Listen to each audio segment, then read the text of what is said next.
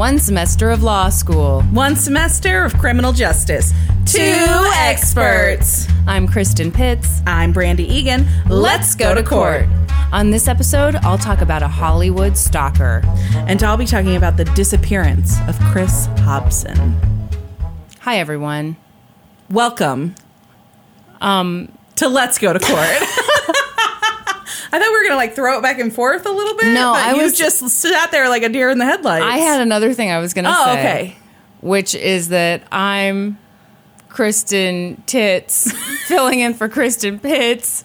I just feel like my voice sounds so different right now. I know, yes. So I had a bit of a cold. I sound a lot better than I did a few days ago. Yeah. So I started to tell you earlier the game I was playing with Norman, but I would have him close his eyes, and then I would say things like, when I was your age, we didn't have smartphones. And then have him guess how old I was.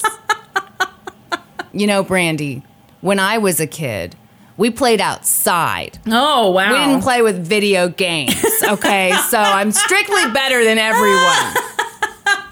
I like it. I like Kristen Tits. Kristen Tits is a pack-a-day smoker. She's this close to retiring. Yeah. And she's had it up to here. She wears high-waisted pants, not because they're in fashion, but because she's always worn high-waisted pants. No, this is a special episode. This is our anniversary episode. That's right. Episode 52. We made it.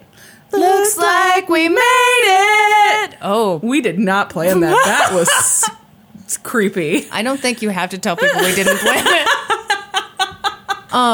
So I think we should start by you telling the story of the cake that you got. Yeah. So to celebrate, we had cake. I took a picture of it. I'll post it on our social media.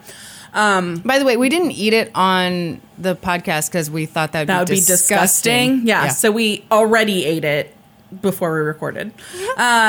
So I went and I ordered the cake online at this Bundt cake place. It's such a good place. And you can pick out the cake and you can pick out the decorations and whatever. So I got lemon cake because I know you and I love it. I was really nervous because I didn't know if Norm liked lemon, but I took a gamble. Mm-hmm. Turns out he just likes cake in general. He didn't care. So I picked that out, pick out a teal flower for the top of it, and then you can pick out a banner.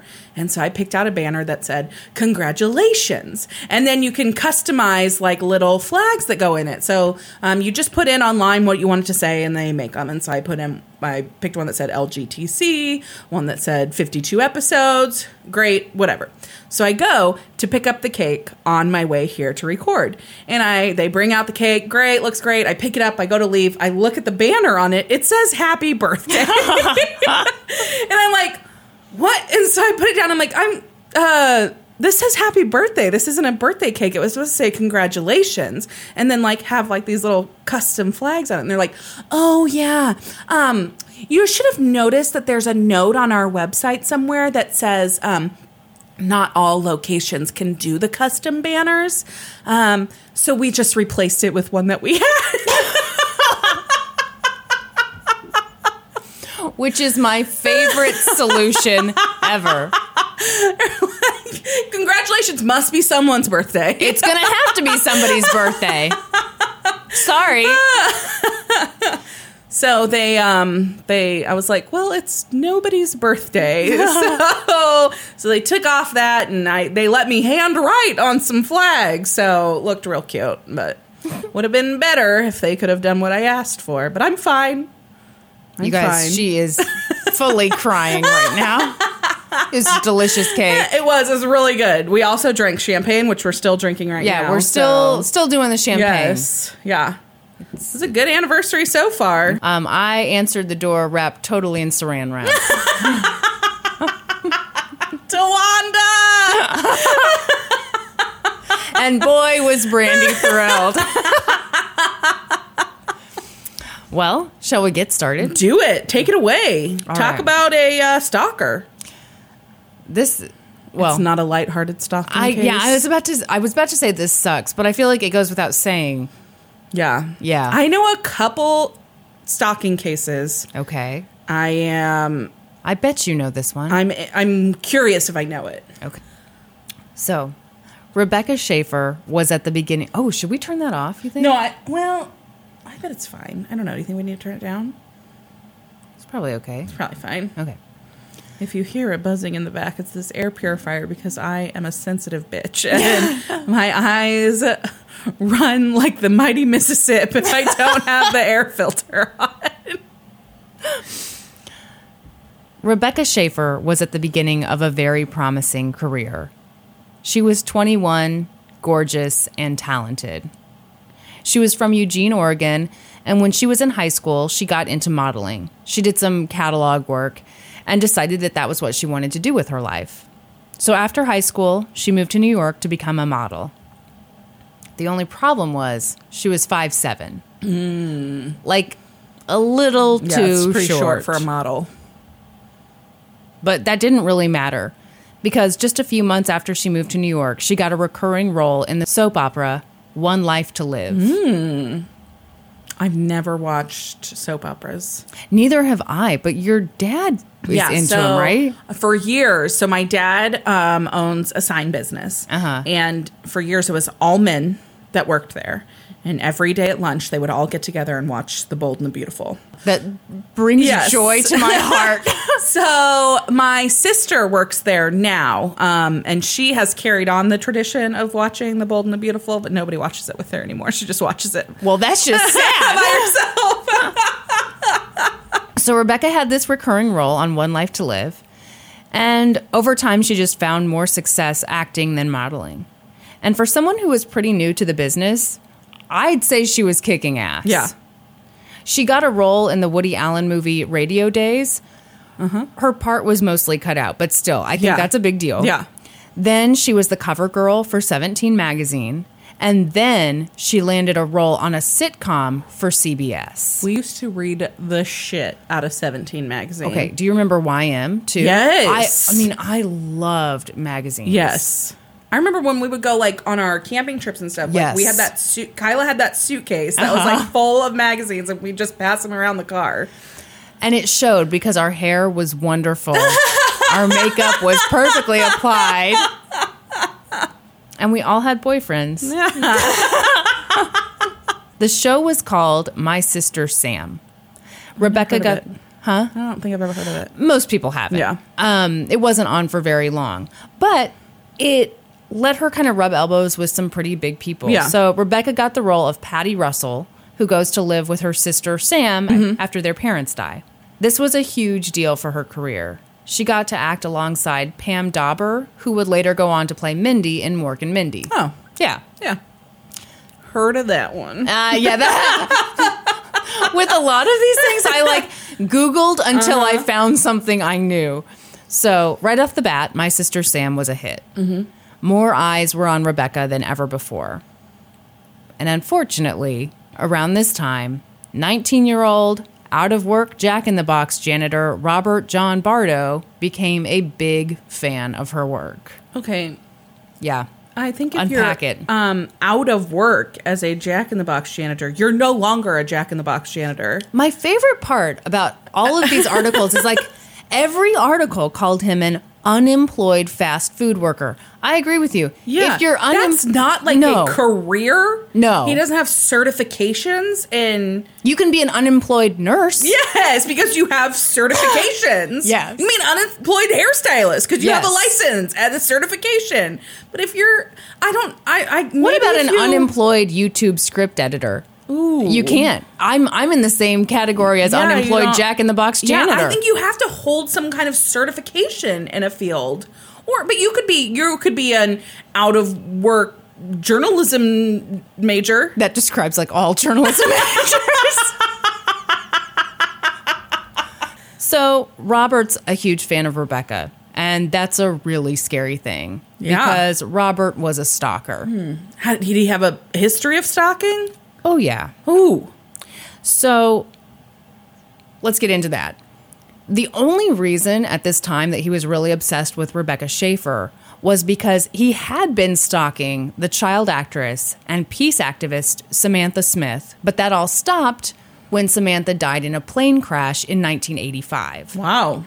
And Robert actually believed that he had somehow caused that plane crash to happen. I don't know. But anyway, he was obsessed with Samantha. She dies. Then he moves on to Rebecca. Great. He sounds super stable. Super duper stable. So now he's moved on to Rebecca. But this is the mid-1980s.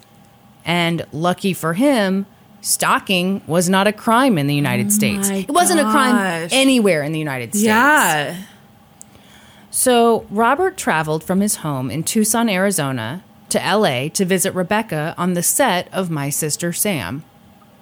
Yeah, but it's not like she was like, hey, come out and visit me. No. This was a surprise visit. Oh, yes. By someone she did not know. And did not care to know. Yeah. Like, he'd written her a bunch of letters, and I think her, like, fan mail service sent him something back, and he just took that to mean that, That's typically how stalking works. Yeah. They, like, you make eye contact with some person and one they time. imagine Yes. something from it. Or, like, you wear red, and they're like, yes, that's our color. Yeah. Yeah. Okay. That's so creepy. Is it creepier with the Kristen voice? Titz. Yes, Kristen Titz is so creepy.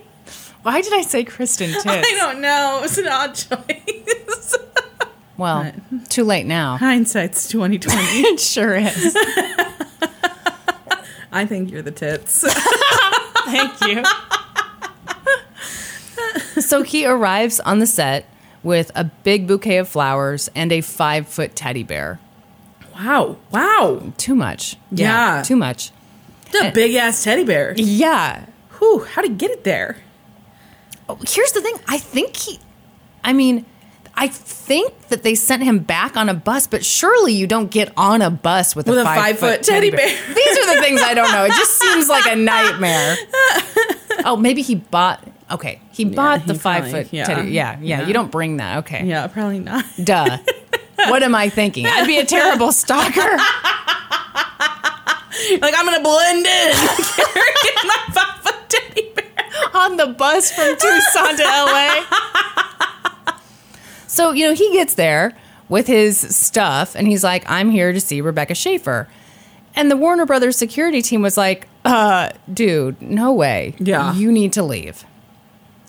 Robert was pissed. Mm-hmm. By this point, he felt entitled to Rebecca's time, and he felt like they had a special connection. Oh, no. A month went by. Okay, this next part is controversial. So, everything I saw, like... Does he kick a puppy? No. Everything I saw on, like, the current internet, like Wikipedia and, like, stuff that's currently been written, maybe based on Wikipedia, says that he came back to the studio a month later, this time with a knife, and was turned away. Okay. So, obviously, I included that in the script and was like, whoa, that's crazy. But then when I went on newspapers.com and started reading articles from the trial, none of them mentioned the knife. Okay. Or the second trip back. And I feel like surely that would have been mentioned because that's a huge deal. Yeah. So I don't know. Yeah. Could be right, could be wrong. Wonderful. Anyway. It at least adds a little flair. It adds some flair. Hang on, I'm going to look that up on Wikipedia. I want to see. You couldn't have done that before. I'm sorry. I'm just kidding. I want to see, like, what citation they have on that. All right, I'll just sit over here while you do your research. Where is that? Okay. So it's not on his Wikipedia page. It's on her Wikipedia page. And it's... Is there a citation with it? Yeah, the citation, but it's a citation for a pretty long passage, and it's back to a book that I didn't read. So, okay. Who knows? Anyway. I'm glad that really cleared things up. Yeah, sure did. Are you glad we took that time out? So at any rate, he goes back to Arizona, and he starts nurturing his obsession with other stars. Madonna, Tiffany, Debbie Gibson. He starts to get kind of obsessed with them. I think we're alone now. Doesn't seem to be anyone around. That was one of the first CDs I owned. Kind of a creepy song when we're talking about stalking. Yeah, it is. Yeah. That was your first one? Yeah, Tiffany. So I got kind of my first one. For my 10th birthday, I believe it was, I got a mini CD player. Right. which it would have been 96. So No, I remember it. yeah, they were like, it was like pretty early days of CD players. It was at your dad's house, right? No, it was at my mom's. Oh, well then no, I don't remember Yeah, it. I was at my mom's. So I got this little mini CD player with these speakers and 5 CDs. That's a good gift. Tiffany, MC Hammer, Yeah. New Kids on the Block. Yes. I can't remember what the other 2 Ace were. of Base. I don't think so. Casey had Ace of Base. So we did listen to Ace of Base Yeah. a lot, but I don't think it was mine. Kyla and I had Ace of Base. Yeah. Yeah. What were the other 2? I can't remember. Stay tuned till the end. So, meanwhile, my sister Sam gets renewed for a second season. But about halfway through season 2, the ratings drop and CBS cancels the show. So that kind of sucked, but Yeah. but Rebecca managed to find more work. She got a role in the dark comedy Scenes from the Class Struggle in Beverly Hills. Yeah, that was my Never heard reaction of to it. it. We're shaking our heads. She got a small role in the movie The End of Innocence. Nope. Again, more head shaking. She also starred in a sci-fi made-for-TV movie called Out of Time, which weirdly starred Bill Maher. That's weird. Yeah, strange stuff. But anyway, so she's doing well. She's Yeah. continuing to get work. And in the summer of 1989, Scenes from the Class Struggle in Beverly Hills came out in theaters. Robert, of course, went to see it. And he was livid with what he saw. She kissed somebody in it. So in the movie, there's a scene where she's in bed with another actor. Yeah.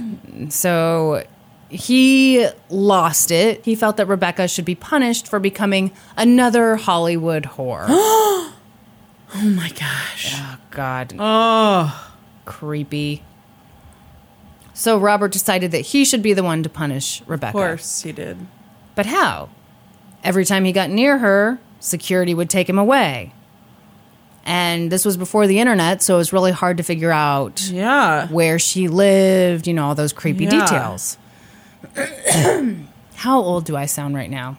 You sounded pretty old right before you just cleared your throat. Now I sound 17. Took some years off. Hawking that phlegm really took some years off. So he took inspiration from another celebrity stalker. I bet you've heard this story too, because this is another famous celebrity stalking. Several years earlier, in March of 1982, a man named Arthur Richard Jackson became obsessed with the actress Teresa Saldana. She'd been in the movies Raging Bull and Defiance. Do you know her? Mm-hmm. Okay.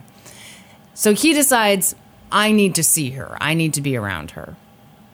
So that creep hired a private investigator. Yeah. The investigator was able to track down the unlisted phone number for Teresa's mom. Oh my gosh. So he gives that to Arthur. Arthur calls Teresa's mom, and he's like, hey, how you doing? I'm Martin Scorsese's assistant, and I need some help. I'm trying to get in contact with Teresa.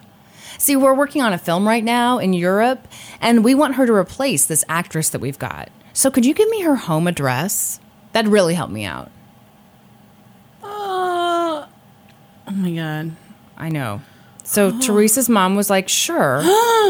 And she gave him the address. No. I know. Ugh. I shouldn't know any better, but. No, she didn't. Yeah. I assume he was pretty convincing. Oh, yeah.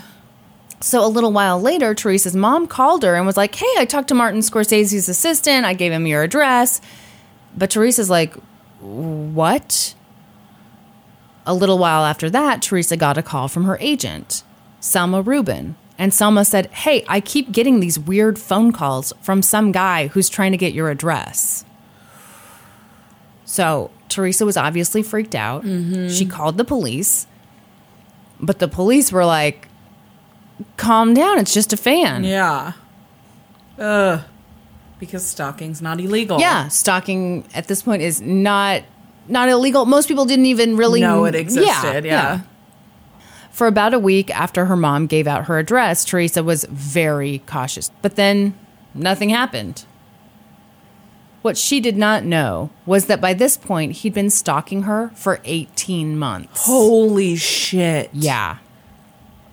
Then, on March 15th, 1982, Arthur was watching Teresa's apartment. A little before 10 a.m., she walked out. She was on her way to a music class. So she walked up to her car, put her key in the lock, and she felt this weird presence behind her. She turns around, and right there in broad daylight, Arthur stabbed her 10 times with a 5-inch knife. Oh my gosh. So she starts screaming for help, and luckily a delivery man was nearby, saw the whole thing. So he came running, and he tackled Arthur. And Teresa ran, bleeding, back into her apartment, and her husband called an ambulance. The attack was brutal. He stabbed her so hard that he bent the knife.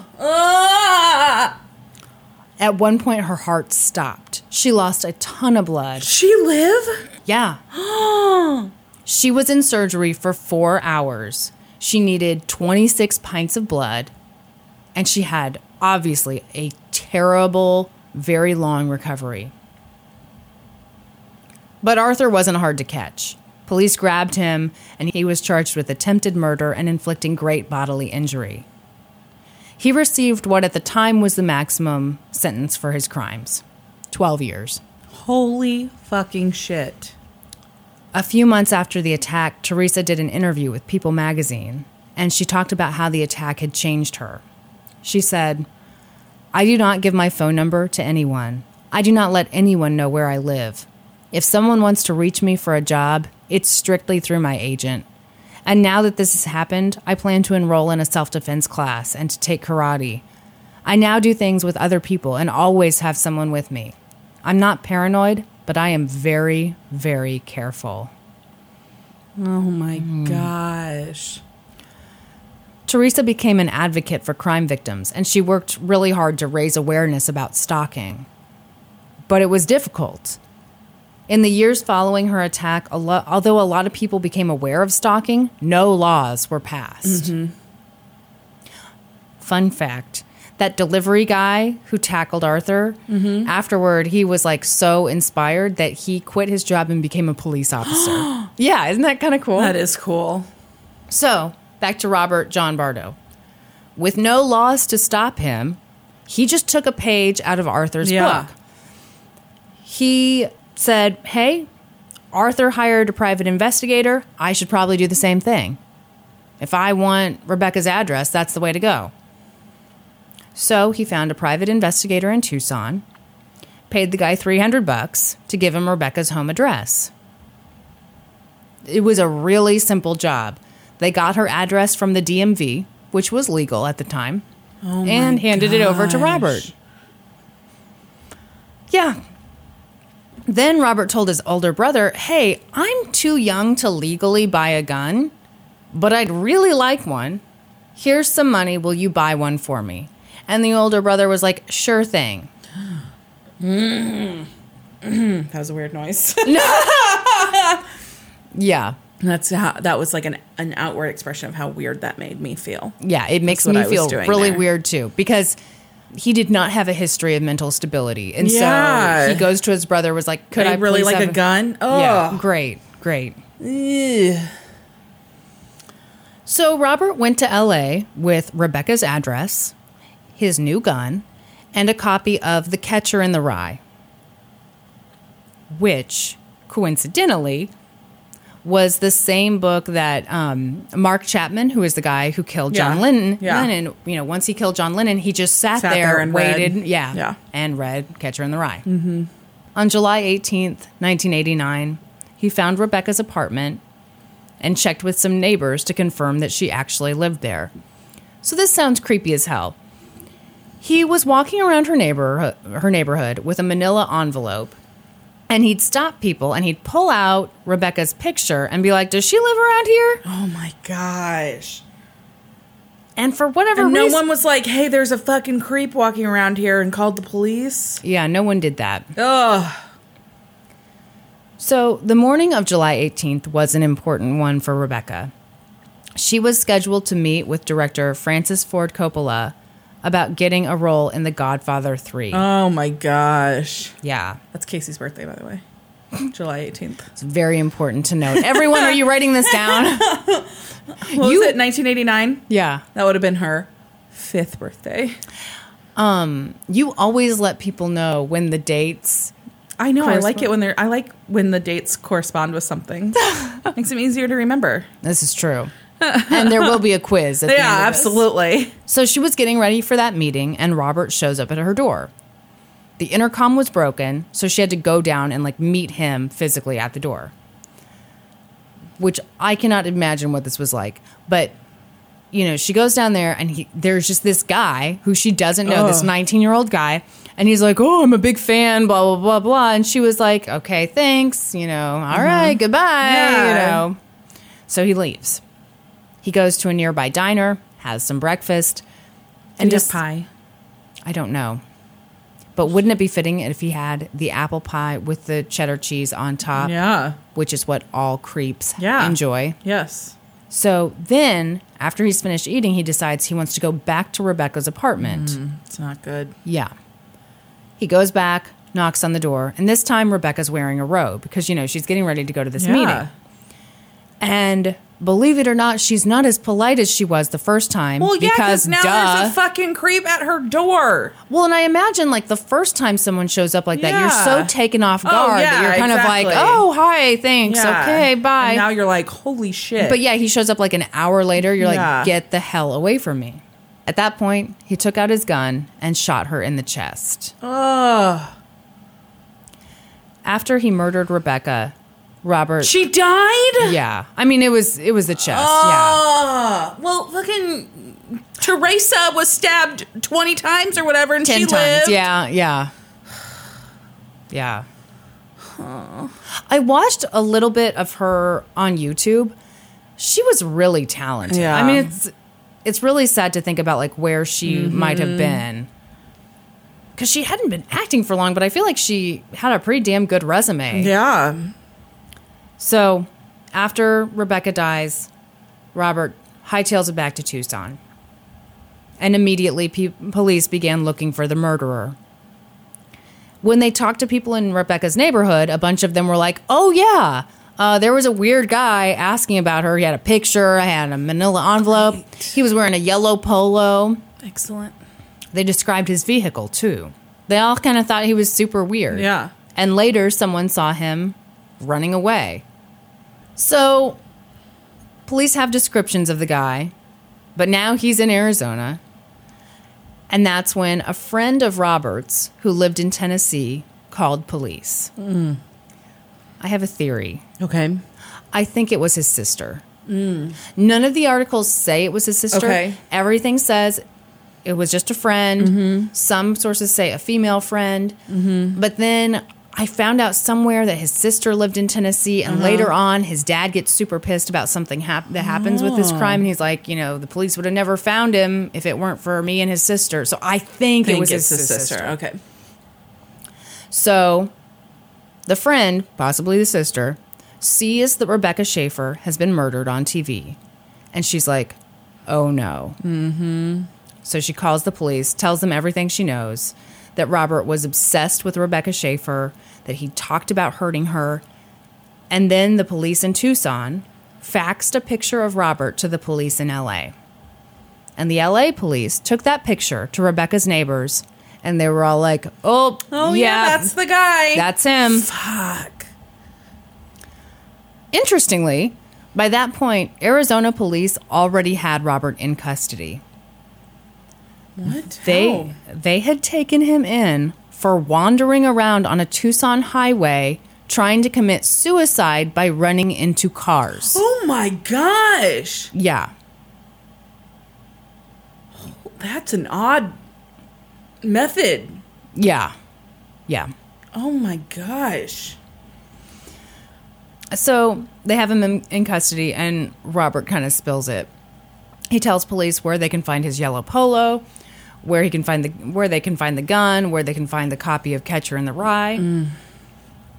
At some point in all this, he was appointed a public defender named Lori Lefferts. And it was pretty clear that there'd be a fairly lengthy extradition process to get him to L.A. Yeah. At least That's what everyone expected.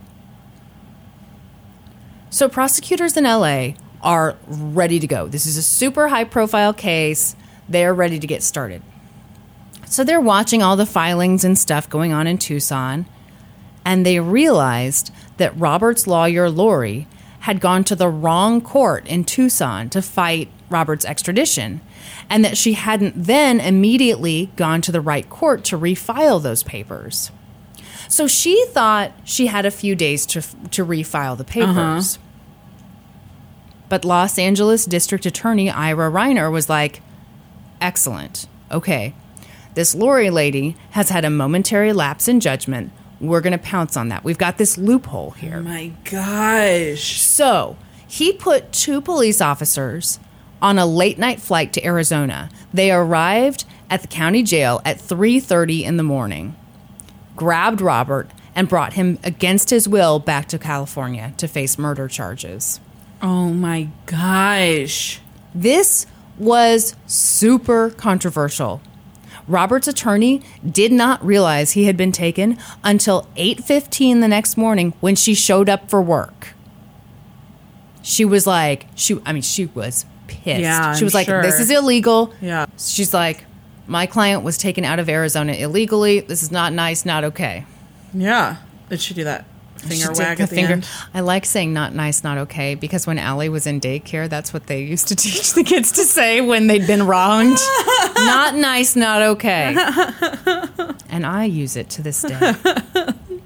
Looks like you learned something too. Da, da, da, da. But Ira was like, okay, it may have been kind of a dick move, but it was perfectly legal. Perfectly legal, yeah. Yeah. Ira told the press that he couldn't take all the credit. The person who spotted Lori's error and said, hey, we could take advantage of this and just go get the guy was the woman who would be prosecuting the case. None other than motherfucking Marcia Clark. Ooh! Yes! Who, in a few years, would be doing the O.J. Simpson trial. Yeah. So this is Marcia Clark's, like, big moment. Yeah. Robert's lawyer was pissed. But the prosecution and the defense did agree on one thing. That now that Robert was in California, there wasn't shit that Lori could do to bring him back. Lori told the press, there's nothing I can do. Arizona law does not allow me to get him back. Wow. Yeah. So at some point in all this, Robert got a new court-appointed attorney named Stephen Galindo. And in mid-September, a judge ruled that Robert's rights had not been violated by the surprise extradition. Yeah. So the defense is still super angry because they were like, I don't care what y'all say. This was a violation of his rights. This was showboating. This was when Robert's dad got really pissed. And that's when he said the thing about, like, you know, you guys would have never caught him if it weren't for me and his sister.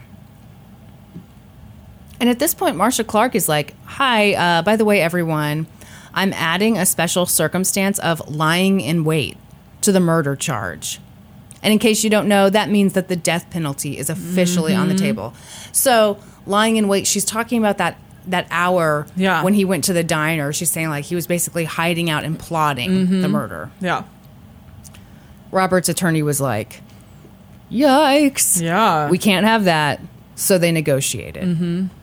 Robert waived his right to a jury trial. And the prosecution basically said, okay, since you're waiving your right to a jury trial, we won't go for the death penalty. We'll go for life in prison without parole. Okay. So this case was heard in front of a judge. But Robert's attorney was still super angry about the extradition thing. So he refused to enter a plea. I don't understand that. It's going to get more ridiculous. Okay. I mean, so he's like, nope, we're not pleading guilty, not guilty by reason of insanity. We're not pleading anything. And Judge Dino Fulgoni was just like, okay, calm down. I'm just plea of not guilty then. That's exactly what happened. He was like, all right, noted. I'm going to enter not guilty for you. Yeah. Congratulations. That's what happens. Like, you can stand up there all day and stomp your feet and, like, throw your hat on the ground and stomp on it, Yosemite Sam, but, like... You would be such a good judge. What are you going to accomplish? Nothing. Yeah. Dumb. So they move forward. Let's see. And at this point, the defense had no plans to contest the fact that Robert murdered Rebecca. Their whole argument was that Robert was too mentally ill to premeditate murder. So this had to be second-degree murder. And there was definitely no lying in wait. When he murdered Rebecca, it was spur of the moment and completely unplanned. No! Bull fucking shit! Hey, I liked what you said before on the DP episode. Bull sexy time shit. Yes. Yeah, I'm with you. There's no... Okay, so he just happened to hop on a bus and go to LA and come to her door and then wait an hour and then come back and then kill her? On the spur of the moment? Yeah. No, that's a terrible argument. I do believe he was mentally ill. Oh, I do too. I believe he was mentally ill, Not yes. so mentally ill that he couldn't premeditate murder, because I Yeah. think that's exactly what he managed to do here. yeah. Marcia Clark didn't even bother with an opening statement. She just started calling witnesses. Oh, wow. And her first one was John Egger, who was the head of security for Burbank Studios. So this was where I was like, where's the part about the knife? Dude doesn't mention it anymore. Okay. So he was the one who told Robert to go home that day when he came to the studio with the freaking massive teddy bear and flowers. And the big bombshell with his testimony was that he was like, yeah, Robert was super normal, very pleasant, found him to be intelligent, nice guy. That is a bombshell. Yeah. Yeah. Not some scary, violent-seeming Yeah. guy. He said, he was one of the most lucid and intelligent types of people that I've dealt with. Wow. Then Marcia called Robert's older brother, Edward, to the stand. Edward testified that he'd bought the gun for Robert because at the time, Robert was too young to get one, and he really wanted one. Which is such a good reason for someone to have a gun. Yeah. Then he said, yeah, Robert had been in a psychiatric facility before, but at the time when Robert was asking for the gun, he seemed totally fine. Yeah. More witnesses were called, and eventually it was the defense's turn. And they called TV reporter James Wider to the stand. James testified that on the day Robert was taken into custody, he looked loony. James said he seemed... What? Yeah. Because, the defense is trying to say, he's very mentally ill. So they're trying to get anyone who's willing to say, yeah, he looked nuts. The news reporter? Yeah. The news reporter was there when Robert was, running himself into cars. And he was like, yeah, the dude looked like a Looney Tune. Do you not like the use of the word loony? No, I don't. And, this is not a person who has any kind of authority or any kind of... certifications in any form of mental illness. But he was a witness. Uh-huh. And he could say what he his saw. expert testimony is that he looked loony. Hey, he was a working journalist. That's got to mean something. So James said he seemed at best disheveled and at worst drunk or stoned. Okay. He said that after watching Robert for several minutes, he concluded that Robert was a very sick young man. He was also a doctor, by the way. He was not. A doctor who went all the way through med school and then was like, I'd rather just be a TV reporter. Yeah. Then came cross-examination. And Marcia was like, okay. So he looked really bad.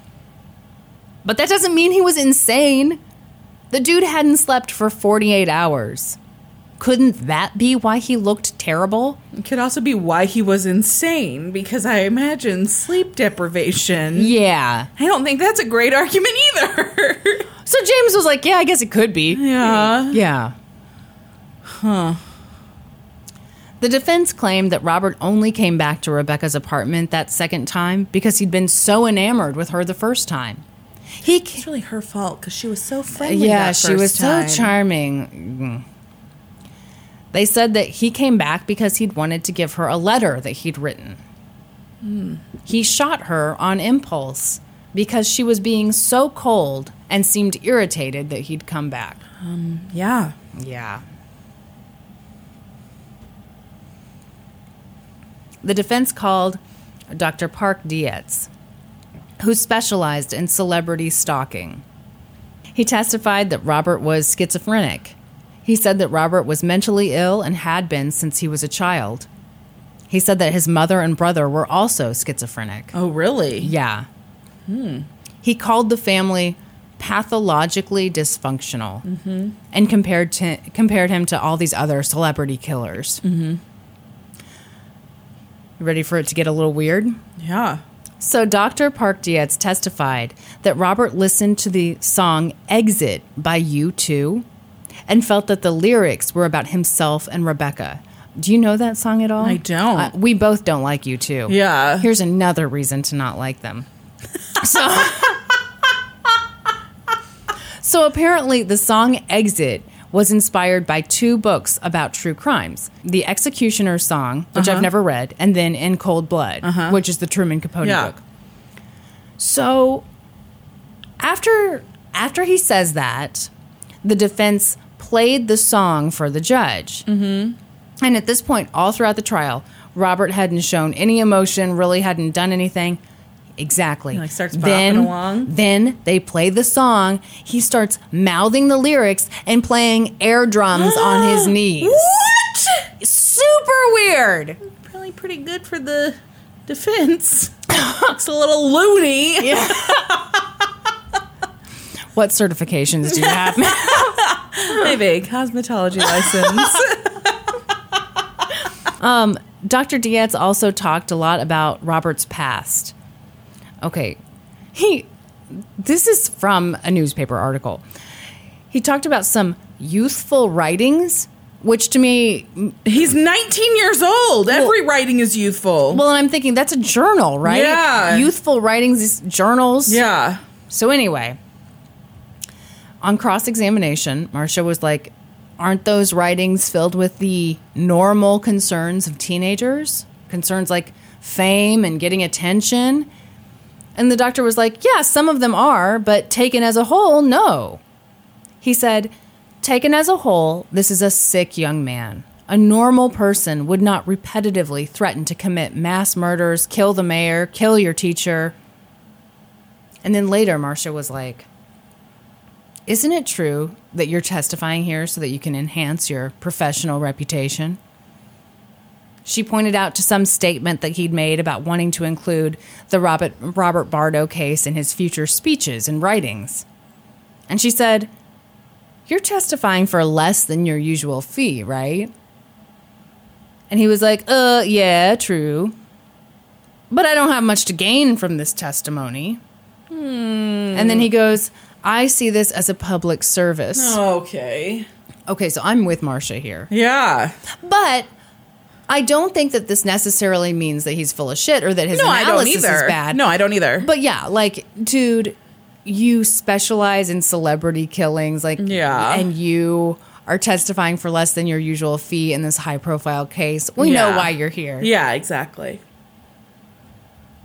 In his closing statement, defense attorney Stephen Galindo said, Rebecca Schaefer is a victim in the true sense of the word. She did nothing to deserve the fate that befell her. Robert Vardo is also a victim of parental neglect and a mental health system which failed to provide the treatment he needed. But Marcia Clark was like, nope. The guy wanted to be a celebrity killer. He wanted the fame that comes from killing a star. He fantasized about this for years, and he carefully and methodically planned his attack. And by the way, that psychiatrist that the defense brought up here, in case you couldn't tell, I'm not impressed by him. The guy didn't do any analysis. He just repeated everything Robert told him. Mm-hmm. She said, I'm not trying to put forth the position that this defendant was perfectly normal. A normal person does not stalk and murder an actress.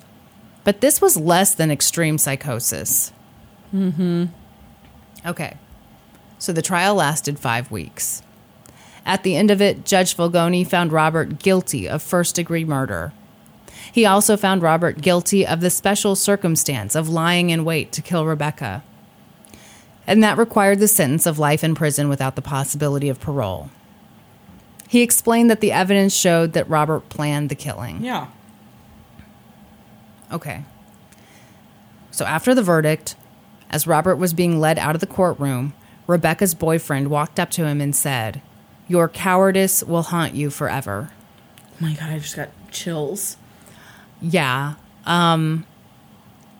So I read that article in the New York Times, Los Angeles Times. And it said the boyfriend was Bradley Sieberling. And I was like, I wonder if I can be a creep and like find him on Facebook or something. Yeah. I'm sorry, that's so weird. I'm sure normal people are like really grossed out. Yeah. I looked him up. He is now a famous director. He is? It's Brad Sieberling. So he did Land of the Lost, Lemony Snicket's A Series of Unfortunate Events, City of Angels, Casper. Wow. Yeah. And in 2002, he wrote and directed the movie Moonlit Mile, which apparently is like super loosely based on this whole thing. I mean, like very loosely based. But, okay, so that movie was not well received. But check out this cast. Jake Gyllenhaal, Dustin Hoffman, Susan Sarandon, Ellen Pompeo, and Holly Hunter. I've never even heard of this. No. Yeah, it's got a ton of people in it. But again, not super well received. Now for the silver lining. In 1990, just a year after Rebecca's murder, California became the first U.S. state to criminalize stalking. Thank goodness. Yeah. I can't believe it wasn't criminalized before that. I know. It's really scary how many of these laws against women were like totally fine until recently. Yeah. Like how it was legal to like rape your wife until 5 minutes ago. 3 years later, every state in the United States criminalized stalking. Then, in 1994, the Driver's Privacy Protection Act was enacted. The act prohibits the DMV from releasing your personal information without permission. That's good. No kidding. Jeez. Stalking scares the shit. Yeah. It's terrifying. So, on Monday, I did most of the research for this. Yeah. And, I mean, it's all snowy here. There's like no one out at all. So I'd spent like 2 or 3 hours just reading about stalking, being very creeped out. And then Norman and I went for a walk with Peanut. And I swear to you, there was this woman. We were the only people out. And there was this woman who followed us for like a quarter of a mile. Oh my God. And we were both like freaking out. And you were like, I bet she listens to the podcast. Yeah, I'm the star in this relationship. We kept like looking back at her. I mean, she was this old lady. What was she going to do? But we were fully prepared to take off. Take down a little old lady. I wonder if Norman would stay and like protect me. Yeah. Or if he would just like bye. Yeah. He'd do that thing where he like jumped in the air and like his feet were moving. Like a cartoon character. Yeah. And then just like ding. I tell you what, in that situation, I would not be good. I'm not a sprinter. The lady would have to like let me know. And I'd be like, all right, just warning you, lady, I can run for a lot of miles. So, yeah, that's the story. Oh, that was dark. It was really dark. Yeah. Her poor parents, I didn't talk about them. She was their only child. And Great, let's make it darker. Okay, yeah, we'll just end it there. She's got great parents. You got to finish now. No, I mean, I don't really even have that much to say. It's just their life was ruined because their daughter was murdered. I hope not. It just made me feel awful. Yeah. Awful for them because, like, at the end, her dad was like, this doesn't bring her back, but I'm happy with the verdict. Yeah. And her mom just seemed really devastated. Yeah, I can't even imagine. No. Whew. Yeah. Oof. You ever been stalked? No. Yeah, I don't think I have either. I've stalked someone. Well, you mean like being creepy and Googling? Like, yeah, online. Yeah, same. I mean, I kind of was creepy with this poor like Brad a professional internet stalker, so... I'm grabbing more champagne because I'm doing better than you. Do it. At drinking champagne. Oh, my voice is driving me crazy. It really is so much better than it was. Does your head hurt? Yeah. Your sinuses? Yeah. Yeah. Do you have that, like, feeling in your soft palate? What do you mean? I always get, like, this, like, weird feeling in my soft palate when I have sinus problems. No. It just feels like... You know what I always think of? Huh. There was this commercial, like, a million years ago that I think sums up... The balloon Yeah, head? the balloon head. That's exactly how I feel. I was thinking that, too. I was thinking this week that whoever created that campaign was a genius because that is... Exactly. It feels like my ears are totally closed off. Should we talk about something a little light before... I mean, I don't have I think we're going to have to save the light stuff for the end. Okay, very good. Yeah. Yeah. Sorry, everyone. Happy anniversary. Happy anniversary. One of the darkest episodes ever. God. Rebecca Schaefer was really cute, too. What are you doing? I'm sorry. I know. I'm being terrible. It's not like it would make it worse if she was ugly, or better if she was ugly, but... Yeah, I know. Yikes. Okay. I am finishing my Johnson County series today. That makes me sad. I've really enjoyed your You enjoyed series. it? Yes. I wonder if the listeners have enjoyed it, though, because it's about a bunch of stuff that's, like, nowhere near where any of them live, so... You know, we have gotten some letters that say you suck. Okay. They've said the nicest things about me. I'm sure they have. Okay, so a couple things. This is the first true crime book Yes. I ever read. I have been so mad at you because you would not tell me what it was. Yes. So my Aunt Stephanie gave me this book when I think I was 10 or 11. Totally when I read inappropriate. it. Yes. And I loved it. And continued to read true crime books after that. But I thought it was fitting to save this for the end of my little series and for our anniversary, since I did like my first trial that I was obsessed with on our first episode, and now I'm doing my first true crime book I read a year later. It's perfect. So, I'm not going to tell you. Are you serious? Name of the book. Damn it. Until the very end? Until the end. Okay. I got a lot of information from the book. I'll tell you the author, Andy Hoffman. He was a big crime reporter in Kansas City during the 80s. He reported on the Duffield murders. He reported on the Harmon murder. He reported on this case. Okay. So it was a big deal. And then I also watched an episode of a show on ID. Okay. And I also cannot tell you the name of that show or the name of that episode. You are a master of suspense. I will tell you it all at the end. Okay. But I just want to get those credits in there. Okay. Without giving too much information away. All right. Okay. It was 9:30 p.m. on April 17th, 1980. And Ed Hobson was worried. His 13-year-old son, Chris, was nowhere to be found. When Ed had come home that evening after a union meeting, then dinner with his wife, Sue Ann, he'd found Chris's science project spread out all over the kitchen table, but no Chris. So now Ed found himself wandering around in the dark, shouting Chris's name. Mm-hmm. The duplex the Hobson family lived in was in an upscale area of Overland Park. Do you want to look it up? I have the address. Yes, I do. Which special thanks. I had like a on the end of thanks there too, I think. Special thanks to my sister Casey, who found this address for me. I could not find it. Searched for like a whole day for it. I had a picture of the house from the book. And so I sent it to Casey and was like, do you know where this is? And she knew where it was. So wait, like off the top of her head? Yeah, she was like, I'm pretty sure it's at the corner of 103rd and Knoll. Whoa! Yes! And so this Casey. is the address. Okay. 5421 West 103rd Terrace. So it's a duplex. I don't know which... KCK? No, Overland Park. Oh, okay. So I don't know which side of the duplex they lived in. God, it seems like every bad thing happens in a Johnson County duplex. Yes.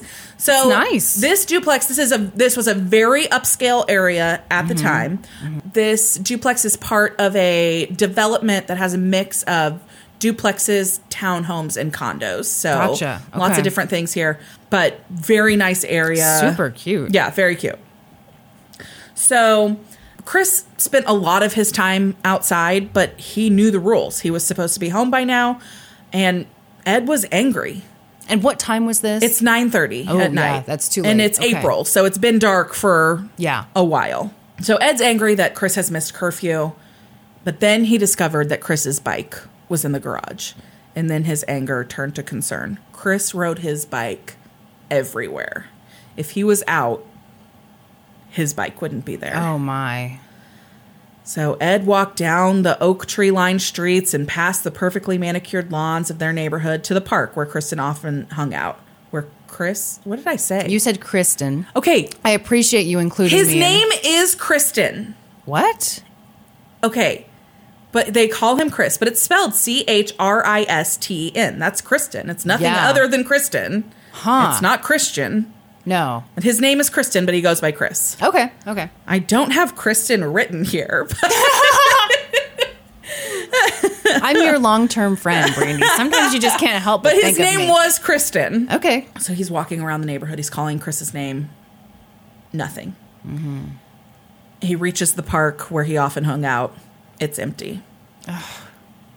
He goes back to the house and he's like, his wife is like, I think everything's probably fine. He just lost track of time. Let's give it a few minutes. You know, no big Yeah. deal. Yeah. And by 11 o'clock, Chris Oh, hadn't come no. home. And Ed was like, that's it. I'm calling the police. Yeah. So he calls the police. Sue Ann, Ed's wife, Chris's stepmom, is like, well, I saw him at 6 or 6:30. That's when I left to meet you for dinner. And then the other daughter. So then Chris had a stepsister, Suzanne, who also lived in the house. This was Sue Ann's daughter. Okay. They were the same age, went to the same school. And she said that she had seen him about the same time. She Okay. had gone and gotten in the shower. And when she came out, he was gone. Right. By the time an officer arrived at the Hobson residence, Ed's anger and concern had turned to full-on panic. Yeah. In the time since he'd called, he'd made a troubling discovery. A shotgun was missing from a closet in the basement. Oh no. But Ed couldn't tell the officer exactly when he'd last seen the gun. And there was no sign that any kind of crime had occurred. And so, as is typical in this kind of instance, the officer told Ed that it sounded like Chris had run away. So he had like hunting rifles and shotguns in a closet in the basement.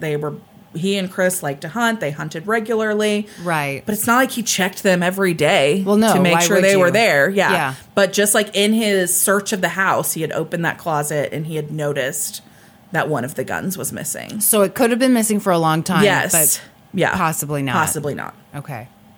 So the police are like, sorry, it sounds like we got a runaway here. And Ed's like, my son would never run away. Yeah. He has nowhere to go, no reason to leave. Mm-hmm. He's happy. He has everything he needs. He doesn't know anyone else. Yeah. He would not run away. And police are like, meh. Yeah, exactly. Yeah. And while Ed may have wanted to believe that was true, it probably wasn't. Investigators What? would soon learn that things weren't going well at the Hobson home. So Ed and Sue Ann had been married for 18 months. And things in the blended family had not been going great.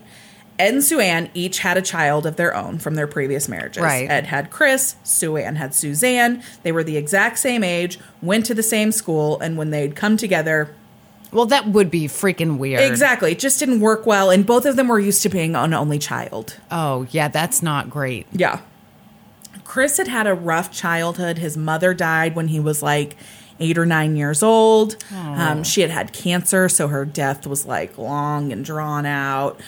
His mother, Ed's first wife, also had a couple of daughters from a previous marriage, and one of them had died tragically Oh, when geez. Chris was a child. Oh. Yeah, it was like, it's a whole crazy thing. I didn't even actually include it here. But, Yeah. So she and her boyfriend were like driving in a car. Mm-hmm. They got in a fight. The boyfriend got out.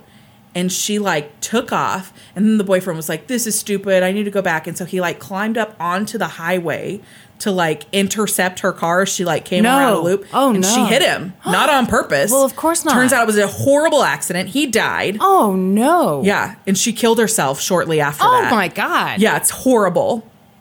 And Chris was like 6 or 7, and he's the one that discovered his sister's Oh, body. no. Yeah, Oh, God, this is... terrible. Your story's even worse than mine. Yeah, this is a dark one. Oh, God. Happy anniversary, Yeah, everybody. no shit. So he just had a really rough childhood. Well, no kidding. And Ed had loved this. Her name was Tani, Tani, Tani. I don't know. I don't know. He loved her like she was his daughter. And so sure, it yeah. just crushed him. He always thought that there was foul play involved.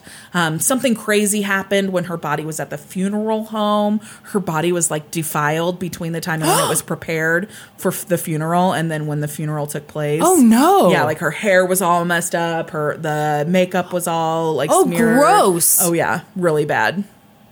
Did he suspect like the funeral director? Or I don't somebody? know. Oh my God. Yeah. Yeah. Ugh. So that happens. And then Ed's wife, Chris's mom, dies of cancer. And then Ed just is like giving Chris anything he wants. He just wants his son to have some joy in life. And Yeah. so whatever he wants, he gets. If he wants to go hunting, they go hunting. If he wants to go fishing, they go fishing. If he wants a new baseball glove, he gets a new baseball glove. Yeah. He gets anything and everything he wants. He gets to do whatever he wants. And one of his favorite things to do was to go skating at the skating rink. So there's a skating rink, 103rd and Maston. It's still there. I think it's Skateland. They went there regularly. Didn't we go there? Yes. Okay. Yes. Oh, that's weird. That was like all our elementary school skating skate parties. Yeah. God, that Yeah. place had a funky scent. I think that's probably just like Feet. Yeah. Yeah. Skating. There's no mystery to it. I didn't need you to unpack that for me. So it was here at the skating rink that Ed met Sue Ann. Sue Ann had been forced to take a job at the skating rink after she divorced her first husband. She had married when she was 19 and pregnant. She didn't want to get married. She didn't want to have a baby, but it's what you did. Ugh. Nightmare. So, yeah. It was her nightmare.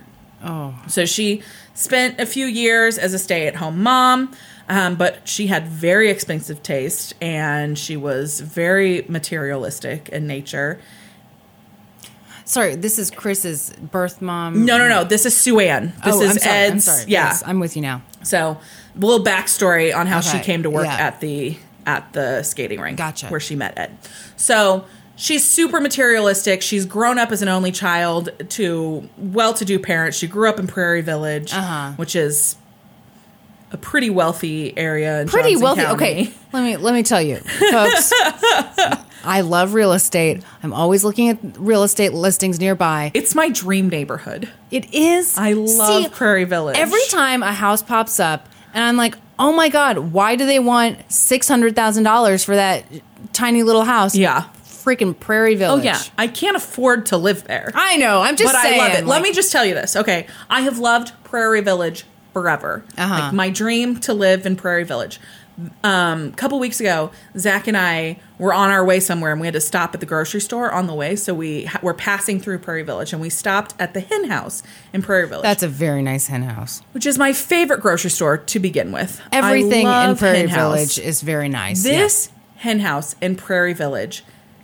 Okay, Hen House is a chain grocery store. It's not like it's not like a little neighborhood grocery store. No. This Prairie Village Hen House felt like a neighborhood grocery store. It's tiny, it's cute, everybody was super friendly. I loved it. I was like, these are my people, this is where I belong. You know, my goal in life is to lure you to KC Mo. You know, we've got drugs here. We've got dirt. We've got grit over here. So Zach and I are like walking out of this grocery store in Prairie Village, and I was Yeah. like, oh my God, I love it here. It's so amazing. Look, there's a Starbucks in the parking lot. Oh, this is where I'm meant to be. And he's like, I hate it here. Okay, did you ever watch Parks and Recreation? Yeah. It makes me think of Pawnee versus Yeah. Eagleton. Yeah. I live in Pawnee. Yeah. And you're aspiring to live Yes. in Eagleton. Yes. So Sue Ann grew up in Prairie Village. She was used Say to a no certain more. lifestyle. Yes. And then she married young, Yeah. when she didn't want to a blue collar guy.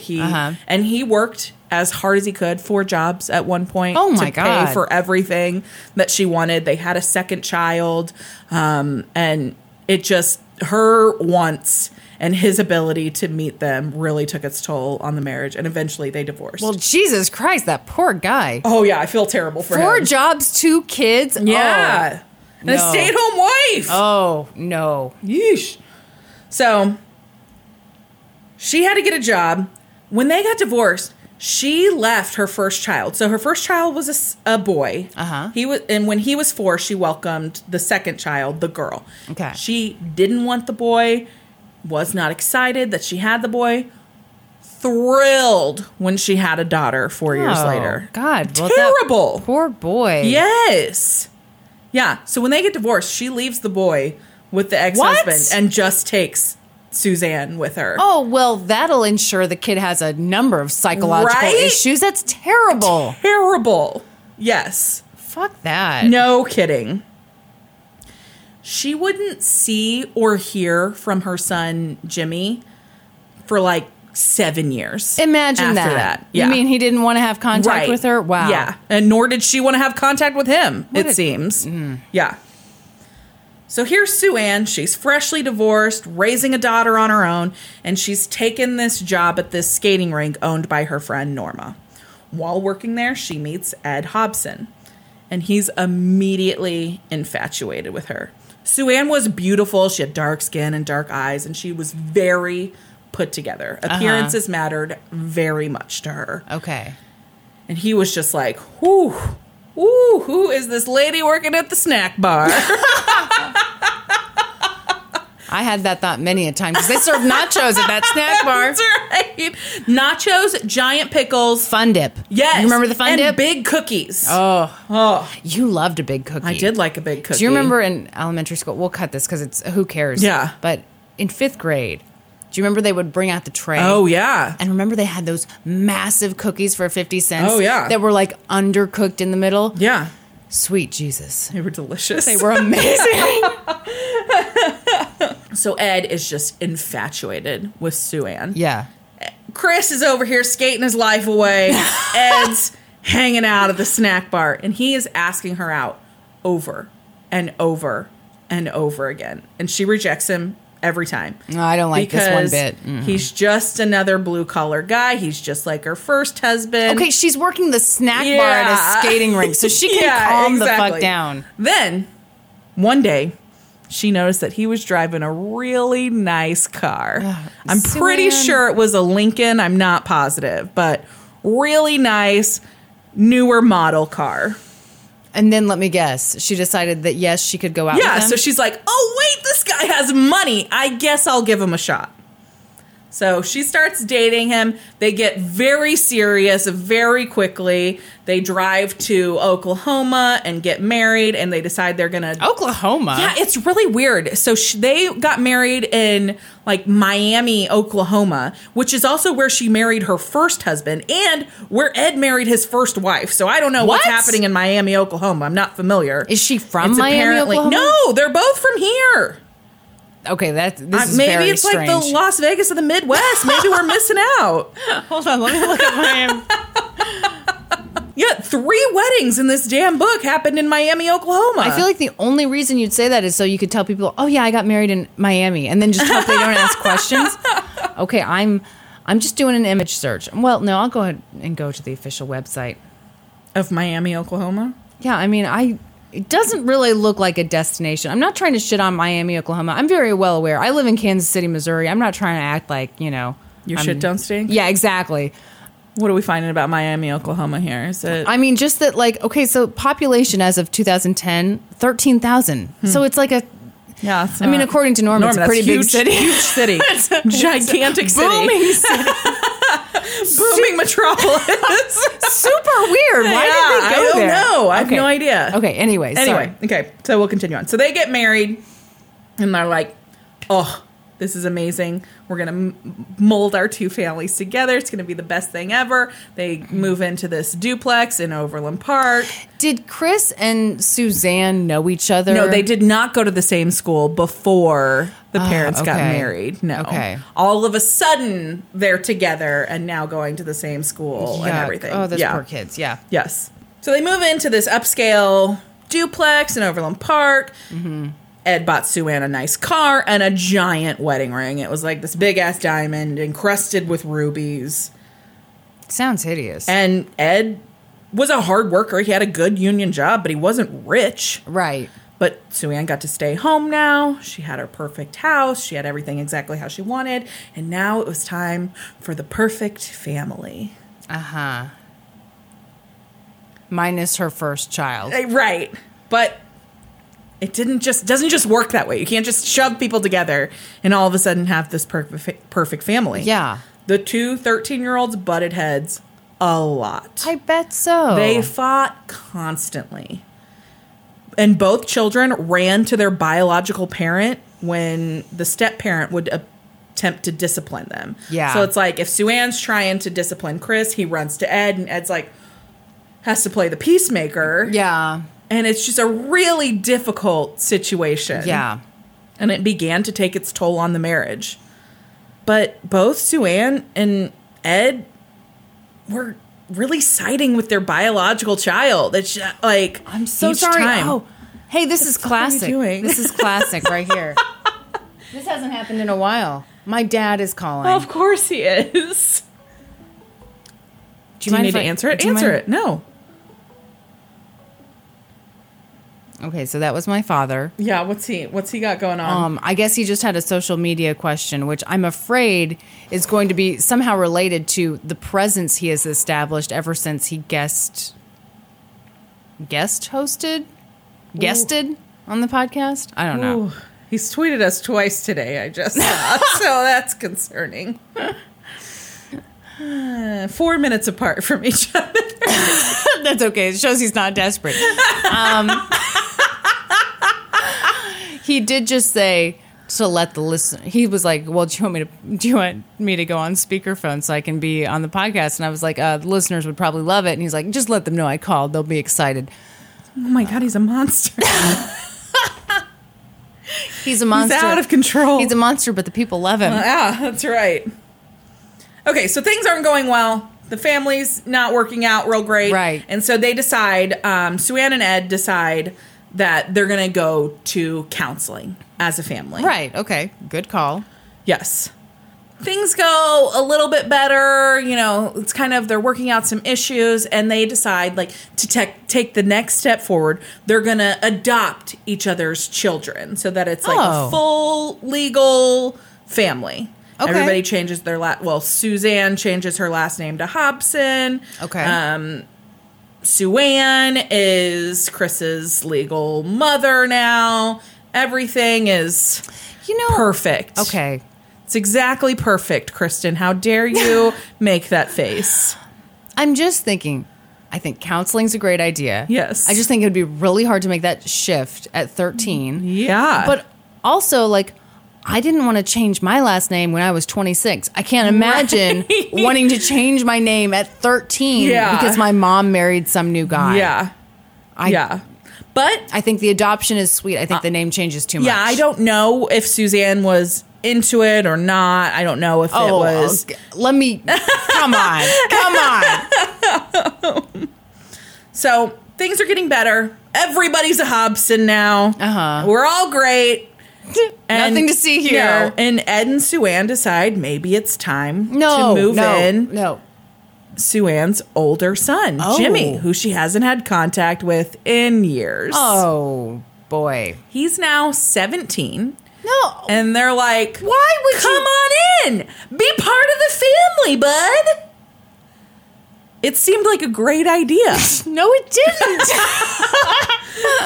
But neither Ed nor Suzanne knew the full extent of what Jimmy's childhood had been like after Sue Ann left. Well, that's on fucking Sue Ann. Yeah, no fucking shit. You don't leave your kid Yes. and be like, oh, what happened? Yeah. So Jimmy's dad, Jim, had been a heavy drinker, and he was unable to care for Jimmy. So he'd sent him to live with various family members, and he essentially spent the formative part of his childhood floating from house to house with no real place to call his own.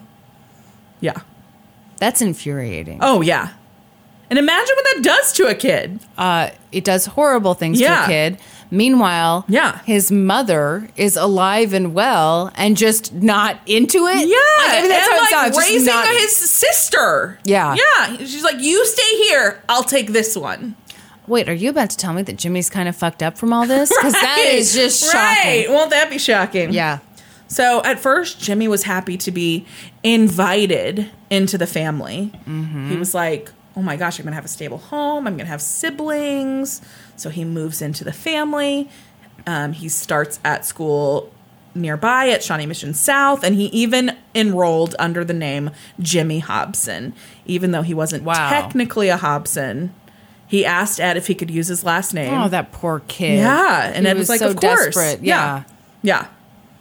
But things were rocky. Of course. Jimmy was a troubled kid, and moving into the Hobson home didn't change that. Jimmy was caught multiple times with drugs in his room, and he suspected that Chris was tattling on him for them. Uh-oh. Like, each time that, like, they were caught in the room, like, it was somehow he knew Chris knew, and he was pretty sure that Chris was telling on him. Oh, shit. Did he take a gun and kill Chris? Why would you think that? No. Oh, no. Anyway.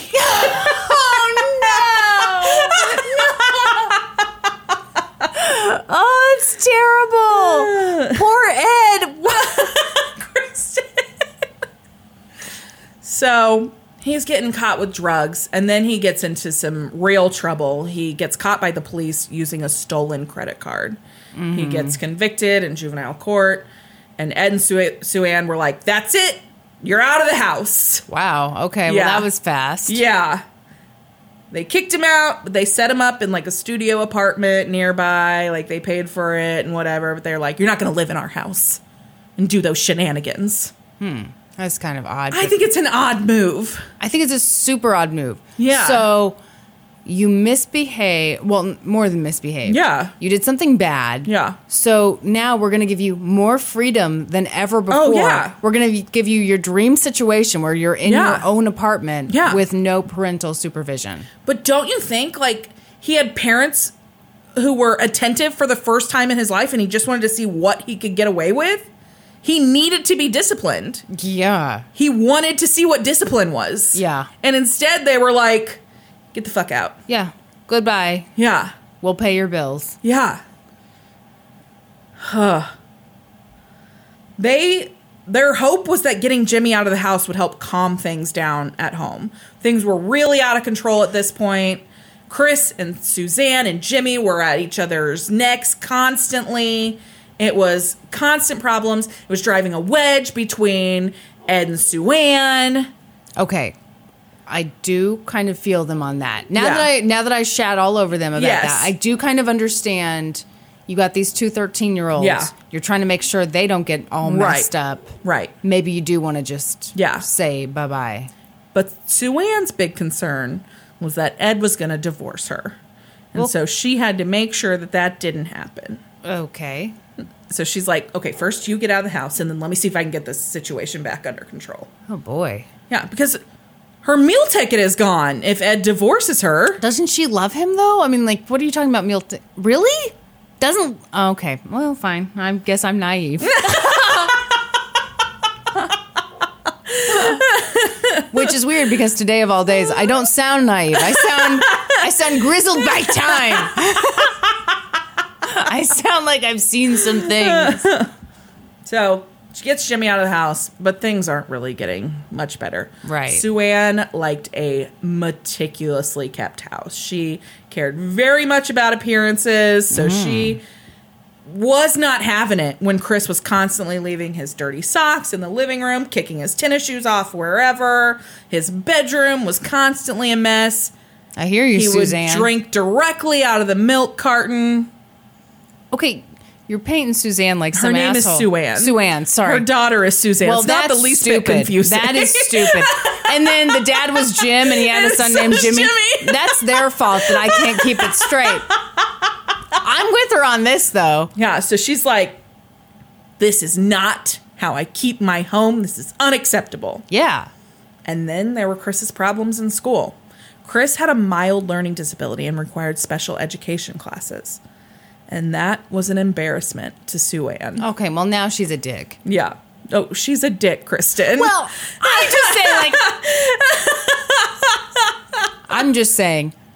So you know that we're working on our. I was about to say you nearly murdered Norm because he made a coat pile on the floor over there. Okay. So there's this guy who's supposed to be coming to do drywall in the house. He's canceled on us 3 times now. And our house is small. We have an old house. So closet spaces in an old house is like non-existent. Yeah. So you lose one closet and you're just fucked up the A. So we had this coat What pile. did Norm say earlier? Blasted up the ass. Why did he say that? I can't remember. So, like, the guy canceled on us again this week. Oh, shit. And I about blew my fucking top. And it's all because the coats are everywhere. And I don't want them to be everywhere. So, you'll notice. It's pretty organized right now. Well, you know, that's because I'm like Sue fucking Ann. Sue fucking Ann. And there's just a way I keep my home. Yes. So, the house is a mess. Okay. Sue Ann's not having it. Right. Chris needs special education classes. Sue Ann is embarrassed. So she really made an impression at Chris's school by going up there and having constant meetings with the school counselor and the special ed teacher and trying to find out if he's improving, why isn't he improving, when is he going to be out of these classes. Let's get a move on. So not improving as in I'm worried about him and concerned about his future. I'm concerned about how this looks that I have a son who's in special ed. Good grief. Yeah. Okay. Yep. So now we're kind of back to Chris is missing. This is the backstory. Okay. So Ed's telling them, this is a perfectly happy home. But then when investigators started looking into it a little bit, they're like, honey, God. we're not really getting that same feeling, but not getting that vibe. Getting a real unhappy vibe. What detectives saw when they looked at Ed was a distraught father. Yeah. And what they saw when they looked at Sue Ann was a snobby housewife with a teenage runaway. Ooh. What they didn't see, though, were any signs of foul play. And so the days went by with little investigation and few leads. They're like, looks like he ran off and there's not a lot we can do about it. All the while, Ed was sure that something had happened to Chris. Mm-hmm. Then, approximately 6 days after Ed initially reported Chris missing, a man found a wallet in some bushes at Metcalf South Mall. Inside, he found a school ID and a library card belonging to Chris Hobson. This changed everything. Investigators were like, whoa, okay.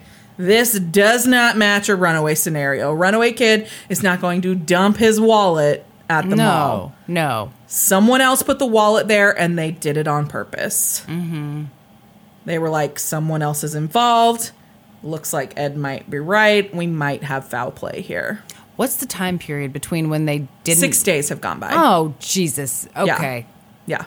I just said that. Sorry.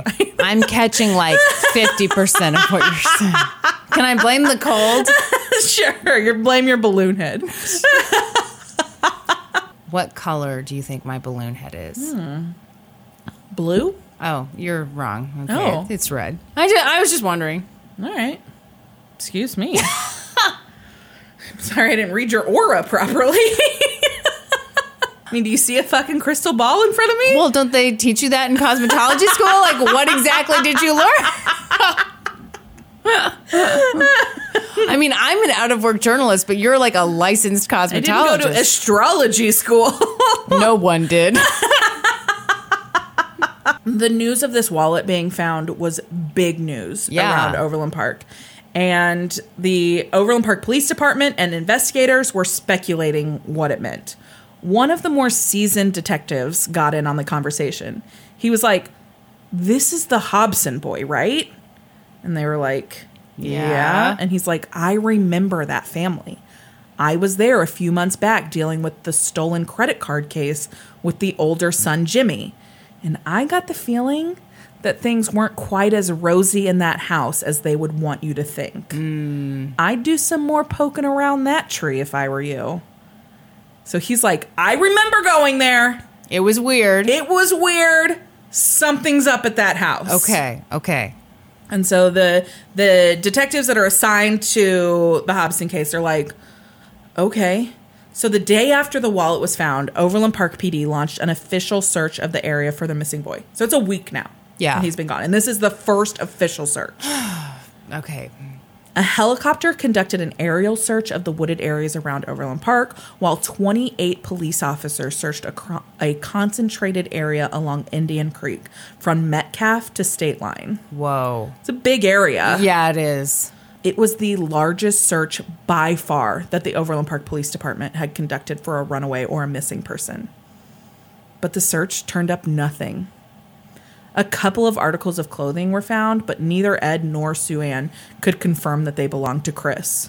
Yeah. Like, it was like a pair of jeans and a sweatshirt. And Yeah, they were that like, could be, yeah. I don't know. Yeah. The days continued to pass with no sign of Chris. The police held a couple of press conferences asking anyone with information to come forward. They told the public that the disappearance was being investigated as a runaway, but they admitted that certain aspects of the case didn't match with a typical runaway case. Ed spoke on the press conferences. Sue Ann and Suzanne just stood in the background, but Ed was like, my son would never run away. Yeah. I know something has happened to him. You have to help me. You have to help me bring him home. Yeah. But nothing happened. There was no sign of Chris and no leads to follow until May 1st. So by that time, Chris had been missing for 2 weeks. And it seemed like he had vanished without a trace. But around noon on May 1st, investigators received a call from Layla Anderson.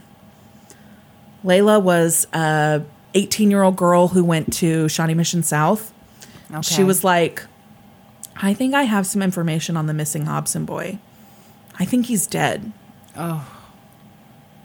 The only detective available to take Layla's call was someone who only had like basic knowledge of the case. He hadn't been working on it directly.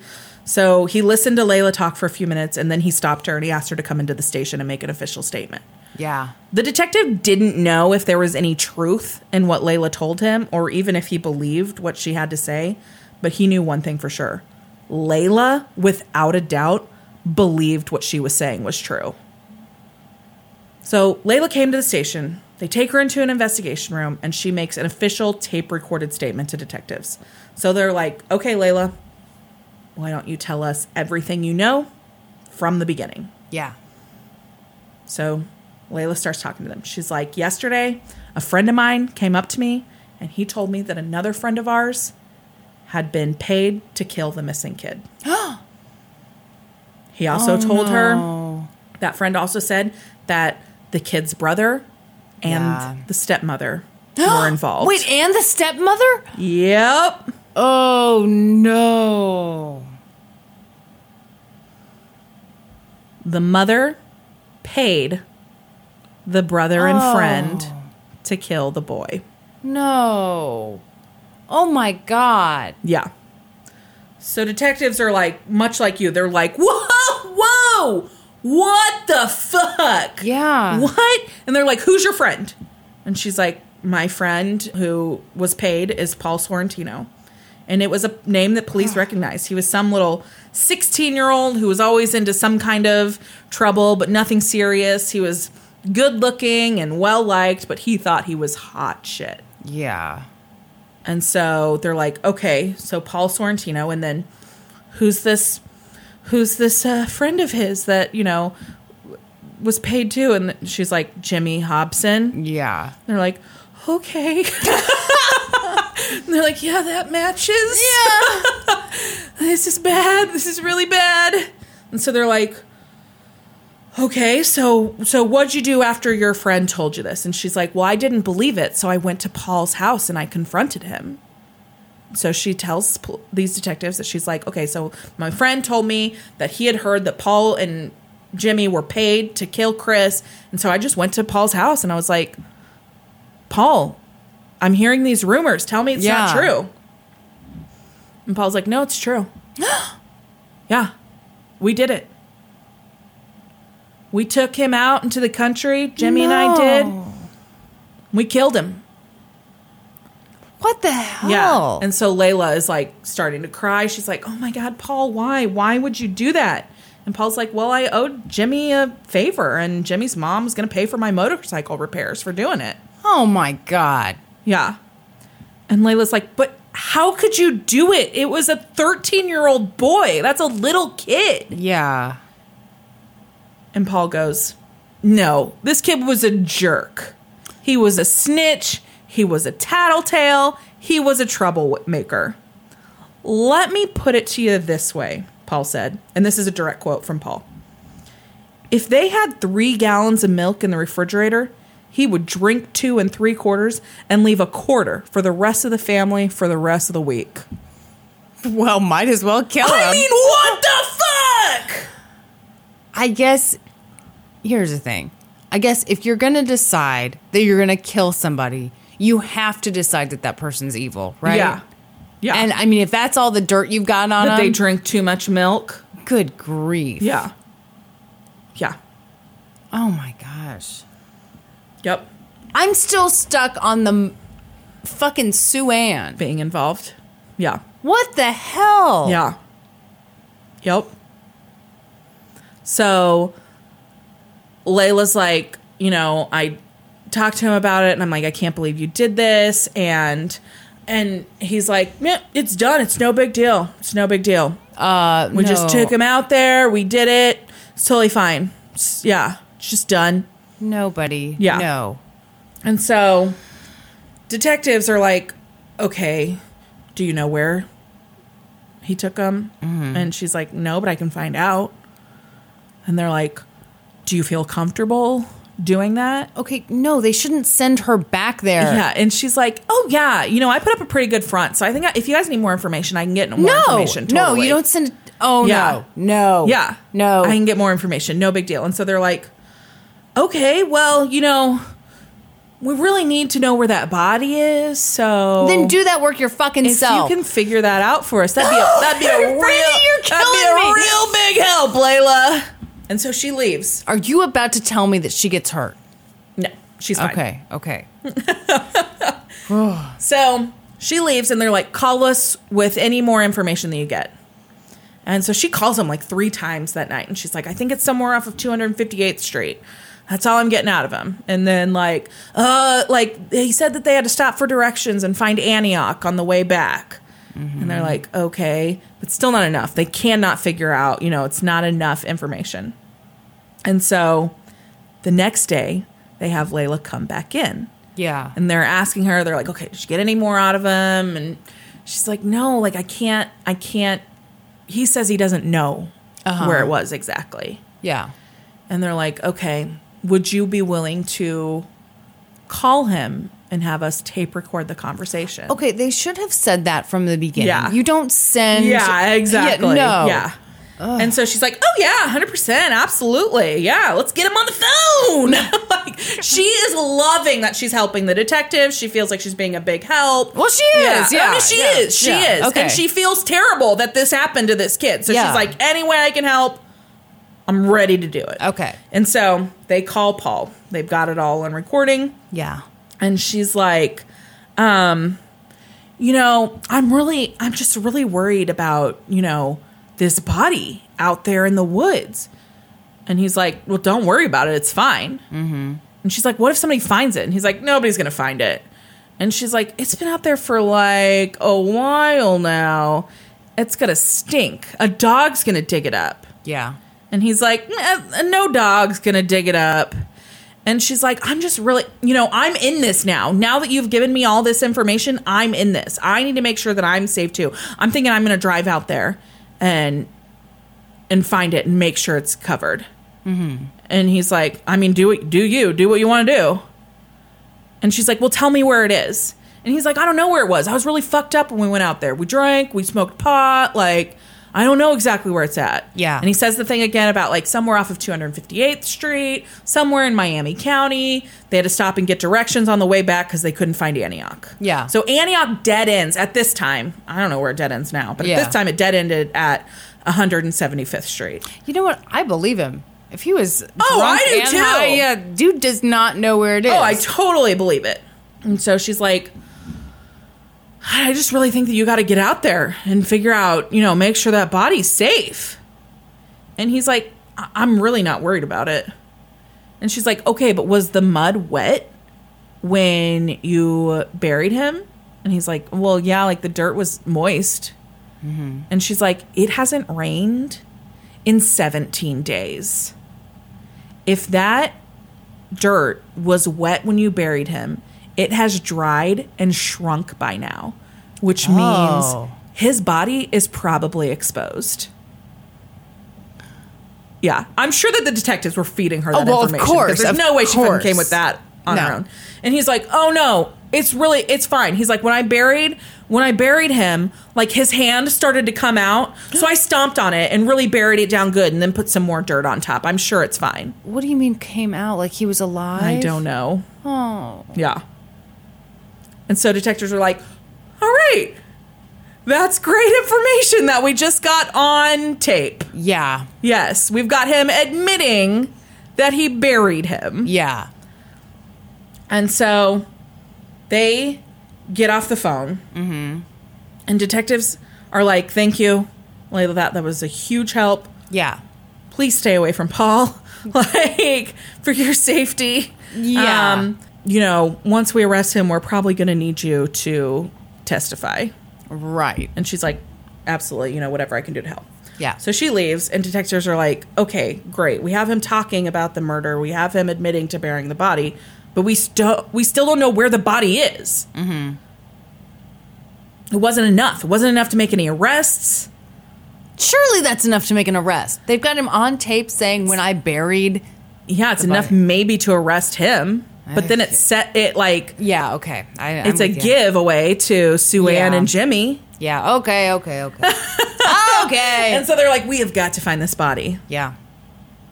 They needed a break. And that break would come the very next day. May 3rd. 2 teenage boys, 17 years old, are playing by Bull Creek in Miami County. Okay. They're fishing.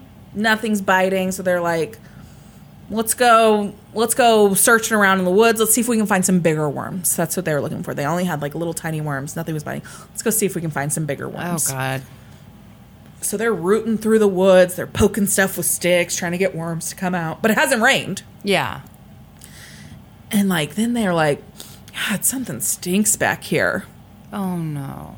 And then they look over, and there's this odd area of dirt that's just like, it's kind of mounded up differently than everything else. Mm-hmm. And there's like a red piece of cloth sticking out from the dirt. So they go over, and they poke it, and it kind of moves. And so they kind of like poke it a little more with the stick, and they uncover it, and it's an arm. So they run. They take off running. Oh, they go God, home. those They poor call kids. the police. Police come out to the scene. They uncover a body. It is moving because it is full of maggots. Oh. It is badly decomposed. Oh. Yeah. So they take it back to the medical examiner's office, which happened at the time to be, I don't know where it is now, but it happened at the time to be at Shawnee Mission Medical Center. Okay. So they take it there to do an autopsy, and they pretty quickly are able to determine that by dental records that it's Chris Hobson. Oh, yeah. God. So they identify the body. They're like, okay, we got to bring these 3 suspects in, and we've got to do it without any of them knowing that we're bringing any of the other ones in. Okay, yeah, that's good. Yeah. So 3 groups of 2 detectives go out simultaneously to bring in each suspect. Yes. So the first group goes to Jimmy's apartment. They have police officers with them. They surround the building in case he runs. Yeah. They ring the doorbell. He answers the door. They introduce themselves. They're like, we'd like to take you down to the station to ask you some questions. And he's like, yep, I'll come. Comes willingly. No problems. Okay. Next 2 go to the Hobson home. Mm-hmm. They have not yet been told that they've found Chris. Yeah. So it's like midnight. Yeah. They go to the Hobson home, and Ed's like, what's going on? Yeah. Did you find Chris? And they're like, Ed, we're going to need you guys to come down to the station. We've got some information to talk to you about, but we really need you to come down. He's like, just tell me now. Just tell me now. I can't handle it. Just tell me now. Oh, poor And they're like, Ed. we can't tell you anything until we get you guys down to the station. And Sue Ann's like in her pajamas. And she's like, do I have to come? And they're like, yep. Uh-huh. So she goes and she gets dressed. And they take them down to the station. They separate them. They put Sue Ann in an interrogation room. And then Ed's just like sitting in the hall. And they tell him that they've found Chris. Was it difficult to separate them, or do you know? I don't know. Okay. And Ed just wails. He just breaks down. Yeah. And Poor at that point, Ed. he didn't really know why Sue Ann was being questioned. Right. Or why they had been separated. Right. Yeah. Oh my gosh. They talk about it in pretty big detail in this book. And he said that the detective that told him, like, Ed just, like, reached out and grabbed his hand and was, like, holding his hand and sobbing. And the detective started to, like, cry, too. Yeah. Horrible. Yeah. Yeah. And then he's like, I want to see Sue Ann. And they're like, well, we're asking her some questions right now. And they're just really keeping him in the dark about what's going on. Ugh. So then there's the third detective group. They are trying to figure out where Paul Sorrentino is. Yeah. And Dispatch contacts them. Paul Sorrentino happened to, at the exact same time that the detectives were getting ready to head out and find him, call police because he was at a party and he'd accidentally locked himself into some handcuffs. What? What? And so he was like, hey, can you send somebody over to unlock these handcuffs for me? I can't get them open. You're kidding me. No. Oh my God. Yeah.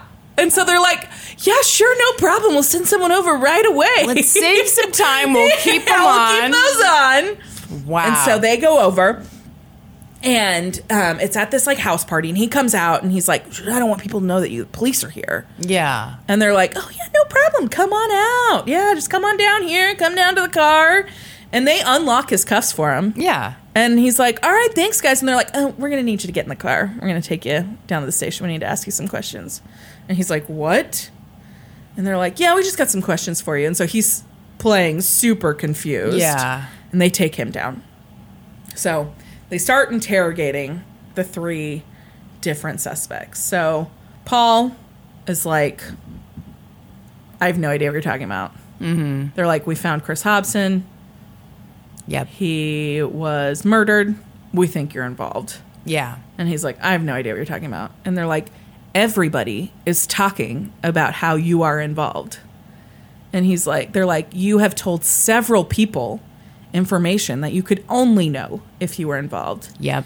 And he's like, oh my God, no, I'm just making stuff up to get attention. Come on, guys. And they're like, oh, really? And he's like, yeah, I'm just been running my mouth again. And they're like, oh, okay, great. Hey, listen to this for us. And they play the recorded phone call for him. And he's like, yeah, I need a lawyer. I'm not going to say anything else. Oh, okay, Yeah. Paul. He immediately refuses to speak to them. Yeah. In the next room, they've got Sue Ann. And they're like, we found Chris. He's dead. Mm-hmm. And she's like, oh goodness. My. Oh, my, what? And they're like, and we're pretty sure you're involved. And she's like, involved? Involved in what? And they're like, Yeah. in murdering your son. Yeah. And she's like, well, I wasn't home. What? That's her immediate. I wasn't home when he went missing. That's not how you respond. Exactly. Okay. And so they're like, okay. Mm-hmm. And so, they're like not getting really anywhere with her. And they're like, we know you're involved. We've got several people saying your name that you're involved in this. Yeah. That you paid to have him killed. And she's like, no, that is not what happened at all. And so then she tells detectives that Jimmy killed Chris and that she found out about it after the fact. Jimmy was tired of Chris telling on him all the time.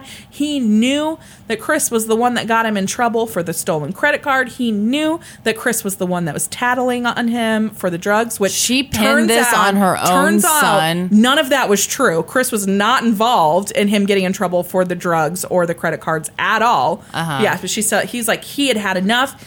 He killed him. He did tell me after the fact. I did know that he died, and I didn't know what to do. It's my son. I had to protect Jimmy. I had to protect my son. He's just, a troubled boy. And then she admits that she is the one that planted Chris's wallet at Metcalf South. She thought that would protect Jimmy somehow. Well, that's stupid. Yeah. Yes. And so they're like, so Jimmy just did this just on his own, and you knew about it this whole time. She's like, well, yeah, I couldn't tell Ed. What was I going to say to Ed? And they're like, okay, great. Why don't you just sit here for a while? So they leave her to sit in the interrogation room. And then they go and talk to Jimmy. And Jimmy agrees to tell detectives everything, as long as they don't tape record it. What? He agrees to a written statement. They can write down everything he says, but he does not want his mother to be able to hear his voice saying everything that happened.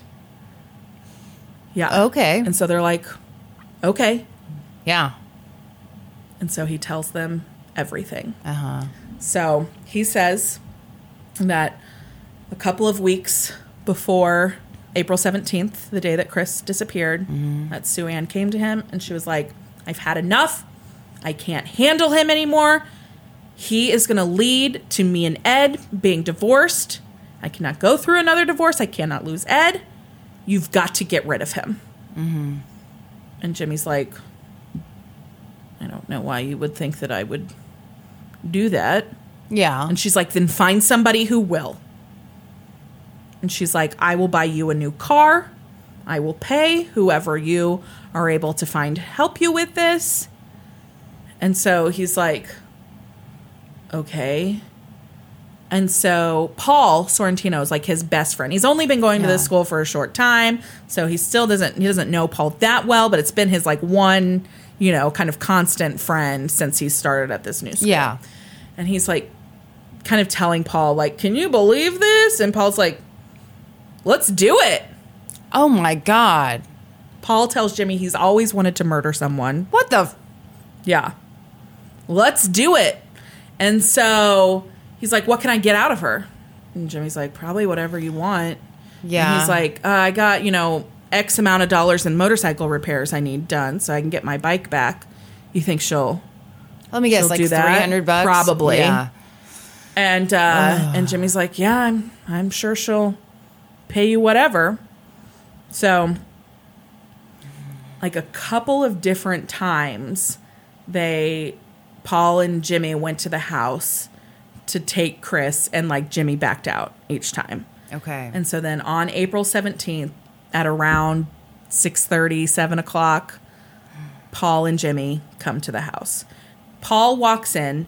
Chris is at the kitchen table working on his science project. He immediately starts talking to Chris. Jimmy goes straight to the basement, grabs a shotgun, takes it out of the house, puts it in his car, and also puts a shovel in his car. Oh, my God. And then he goes back in the house. And meanwhile, Paul's been like, hey, we're going to go scam some drug money. You want to come with us? And Chris is 13. Yeah. He's getting attention from the cool older boys. And he's like, yeah, let's go. And so Jimmy's loaded the car up. He comes back in, and Paul's like, hey, Chris is going to go with us. And Jimmy's like, okay, great. Oh. And so they all go get in the car. Paul is driving.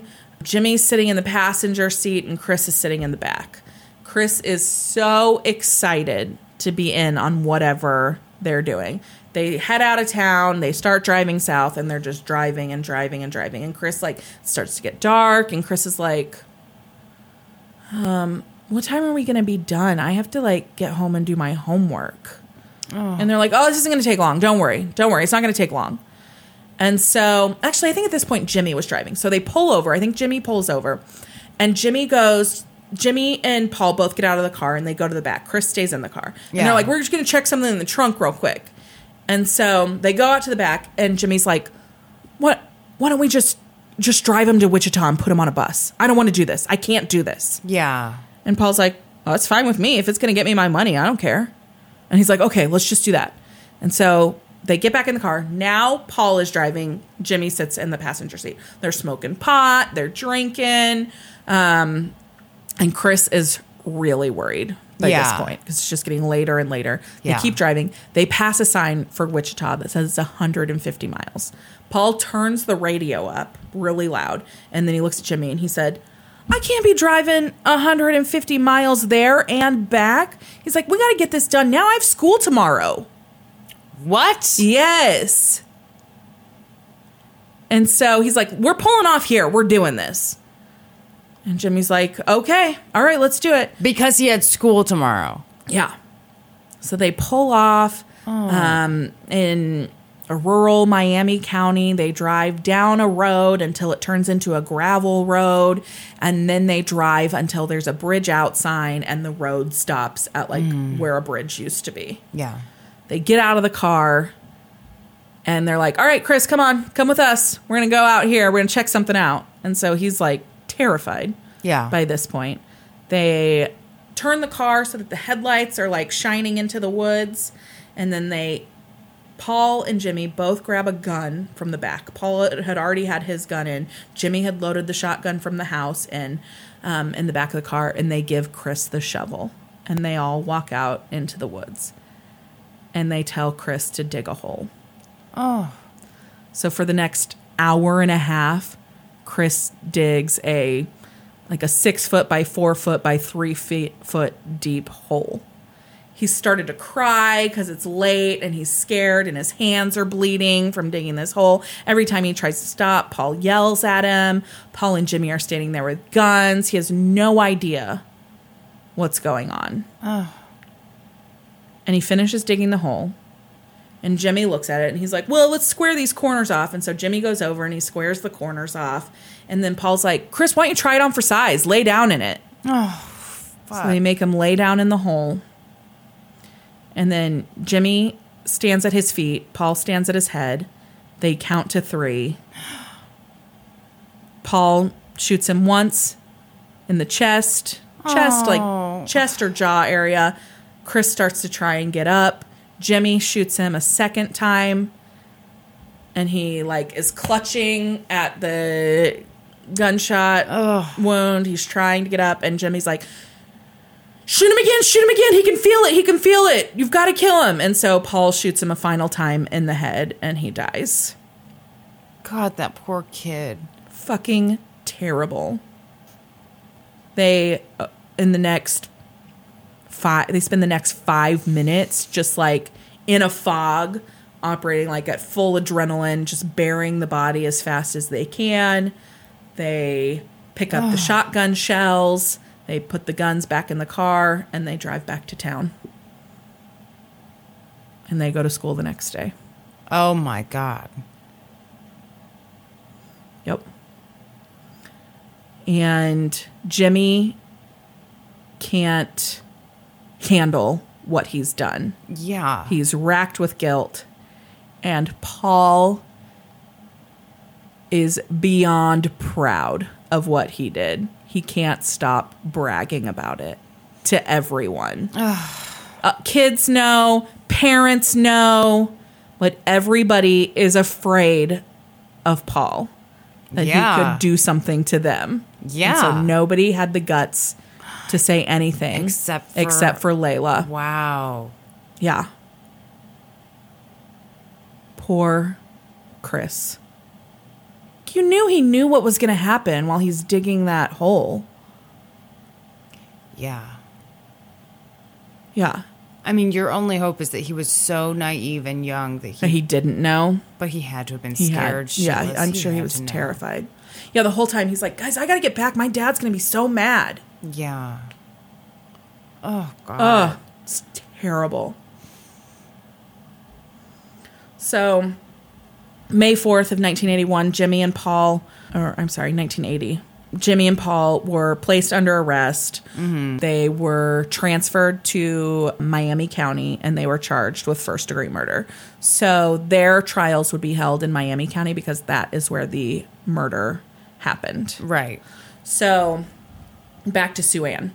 So she's been sitting in an interrogation room lady, for hours. Yeah. She's like, I didn't have anything to do with this. Ed is sitting there bawling over he's just gotten this news that his son has been murdered. Yeah. But he has no idea where Sue Ann is or what's going on. And so detectives come out and they tell him, we're placing Sue Ann under arrest. We believe that she was involved in your son's murder. And he's like, no, she was his mother. She loved him. She never could have done that. Oh, God, Ed. So that same, like in the, I don't know, 4 o'clock in the morning, 6 o'clock in the morning, they place Sue Ann under arrest. And she's like, oh, can I keep my jewelry on? And they're like, what? No, you can either put it in this envelope and we'll lock it up for you, or you can send it home with someone. And so I keep my jewelry on? Yeah, so she takes off, she has all these gold necklaces on and her giant diamond ring, all of this. She takes it off and puts it all into a envelope, and they actually send it home with her friend. So in the meantime, before they had arrested Sue Ann, they had brought Suzanne in to question as well. And Sue Ann did not know that she was there. And they're like, do you know anything about Chris's disappearance? We think that your brother and your mother are involved. And she said, the day that Chris disappeared, I was in the car with Mom, and we stopped at Jimmy's apartment, and they had a conversation outside of the car. All I heard Mom say was, I'm done. You've got to get rid of Chris. Oh, well. And so they're like, what do you think she meant by that? And she's like, I don't really know what she meant by that, but I just know she wanted him gone. Yeah. And so they're like, okay, great, that's plenty, thanks. Yeah, it sure is. Yeah. And so before they arrest Sue Ann, she's allowed to talk to Suzanne. Really? And she's like, what did you tell them? And she's like, well, I told them about the conversation that you had with Jimmy the day that Chris went missing. Mm-hmm. Where you said that you wanted to get rid of Chris. Mm-hmm. And she's like, oh, I think you misunderstood that conversation. That's not what that meant. And she tries to brainwash Suzanne. Her. Yes. Yep. And so detectives are like, all right, that's enough.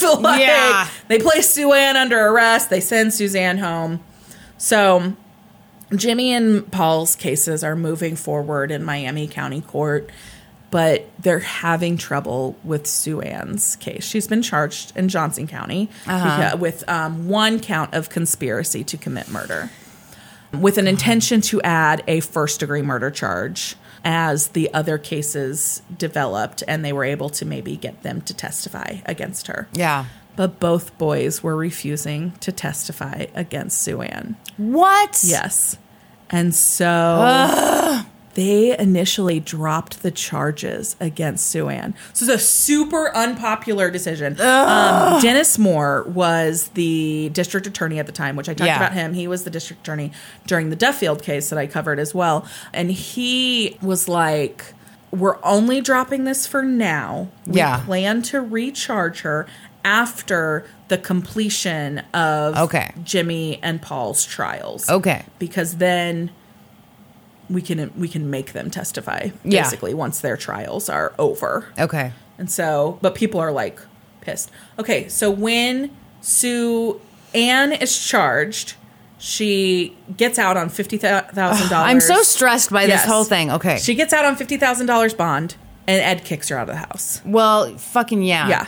When the charges are dropped, he's like, oh, you're innocent. Okay, come on back home. No. Yes. No, Ed. Yes. They get back together. Yes. Oh, Ed. Yeah. Terrible. So bad.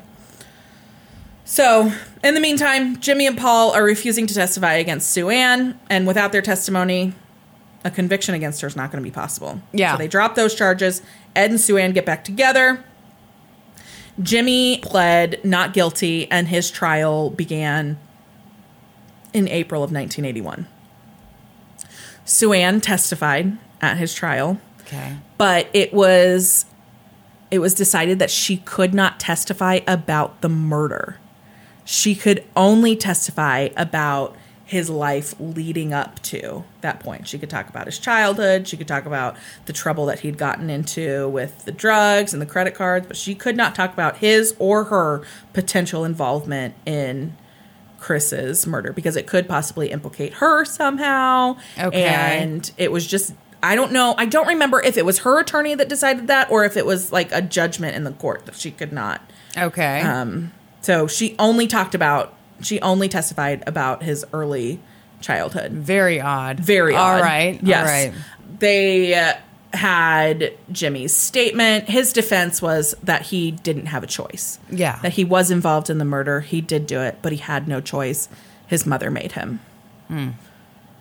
It was an emotional trial. Ed testified as well about the loss of his son and how he had tried to bring Jimmy into his house and treat him like he was his own and whatever. But on May 1st, Jimmy was found guilty of first-degree murder, and he was sentenced to life in prison. Yeah. Paul Sorrentino took a deal. Jimmy was actually offered this same deal, and he turned it down. Paul pled guilty to 1 count of first-degree murder as an aider and abettor. So under that, it carried a life sentence, just like a first-degree murder charge does, but it holds the possibility of parole at this time anyway, after only 8.5 years. Wow. Yes. So he pled guilty. In return, he would have to testify at Sue Ann's trial. Yeah. So he was sentenced to life in prison, but with the possibility of parole after 8.5 years. Yeah. As expected, charges of conspiracy to commit murder and first-degree murder were refiled against Sue Ann Hobson in June of 1981. So after both Jimmy and Paul, their trials had wrapped up, they'd both been sentenced, whatever. Her trial began in May of 1982. Jimmy, Paul, and Suzanne all testified at trial. Yeah. About all the stuff that they had talked to investigators about, everything. Everything Suzanne had heard, the entire chain of events that had happened. The defense called only one character witness. They could only find one? It was Ed. No. Ed testified in her defense. Oh, and Ed. said, I do not believe that Sue Ann could have ordered this murder. She loved Chris like he was her own. There's no way she could have done this. What was Ed's deal? I don't know. Okay. I think Ed was probably just He'd had enough trauma in his life and he didn't want to believe. He just wanted love. Yeah. Yeah. On May 11th, 1982, a jury found Sue Ann guilty of both charges, both conspiracy to commit murder and first-degree murder. She was sentenced to life in prison. Good. Yes. Ed stayed by her side. You're kidding In me. 1993, they divorced because Sue Ann was like, at that time, he was like 50 years old. And she was like, you need to have a life. This is his version of events. I would be shocked if she was that nice. But yeah, she was like, you don't need to be married to me. You need to have a life. He visited her every week in prison. Yeah. Oh, my God. And so, I don't even know what to say to this. Yeah. So in 1993, they got divorced. And Ed became very involved in a support group, Parents of Murdered Children. Okay. So it's a group that meets. It's all obviously pretty self-explanatory. All Yeah. people whose children have been murdered. He was very involved in the group. They did panels. They went and spoke at schools. Right. All kinds of stuff. And it was just like a grief support group as well. Right. He became like the co-leader of the group. He was very, very involved until in the early 2000s, late 90s, early 2000s, they found out that he was actively arguing at Sue Ann's parole hearings for her release. Oh. And they asked him to leave the group. Yeah. They're like, we cannot support you if you are arguing in support of someone who's convicted of murdering your son. Yeah. Yeah. And he was asked to leave the group.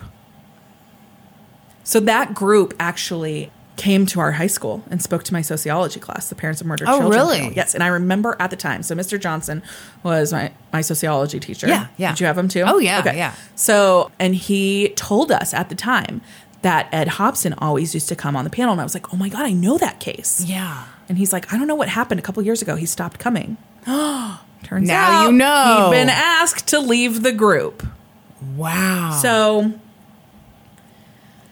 yeah. So he argued like at 8 of her parole hearings. Uh-huh. And he, even after they got divorced, he still continued to visit her.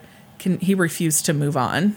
Yeah. He continued to stay by her side. He believed 100% that she was innocent. And Jimmy and Paul committed this murder on their own and that she had nothing to do with it. Jimmy was paroled in 1999. Wow. Yep. Okay. Paul Sorrentino was paroled In like the 80s, 2004. right? Oh, why'd he stay in so long? Because he was not a great prisoner. And Okay, he thought he was great, but he was not. Just because you're eligible for parole Yeah, in it doesn't 8.5 mean you're years gonna does get not it. mean you're going to get it. Because while he pled guilty, he played down his role. He was Yeah. really not. And Jimmy claimed full responsibility for his role in it. Yeah. Other than the fact that he said he didn't have a choice. Yeah. Which I imagine to some degree he thought he didn't have a choice, probably. See, I feel like there should be an extra little special law to Yeah. this where you solicit murder. Okay, you go away for this many years. Yeah. When you involve teenagers in the crime, you should get some years added for Yeah. that because that's Yeah. insane. You're Yeah. exerting your power as an Oh, yeah. adult over teenagers. Yeah. Sue Ann Hobson was denied parole 8 times. Each time, Ed went to her parole hearings and Good grief. argued for her release. And at her 9th hearing in 2011, she was granted parole. She was released from prison on February 25th, 2011. Gross. She and Ed remarried. No. Yep. And today they live in Sue Ann's childhood home in Prairie Village. Ew, no. Are you serious? Mm-hmm. Oh my God. You are kidding me. How can they afford to live in Prairie Village after all It's that? their parents. It's her childhood Oh. home, so I'm sure it was just left to her. It's an estate thing. Yeah.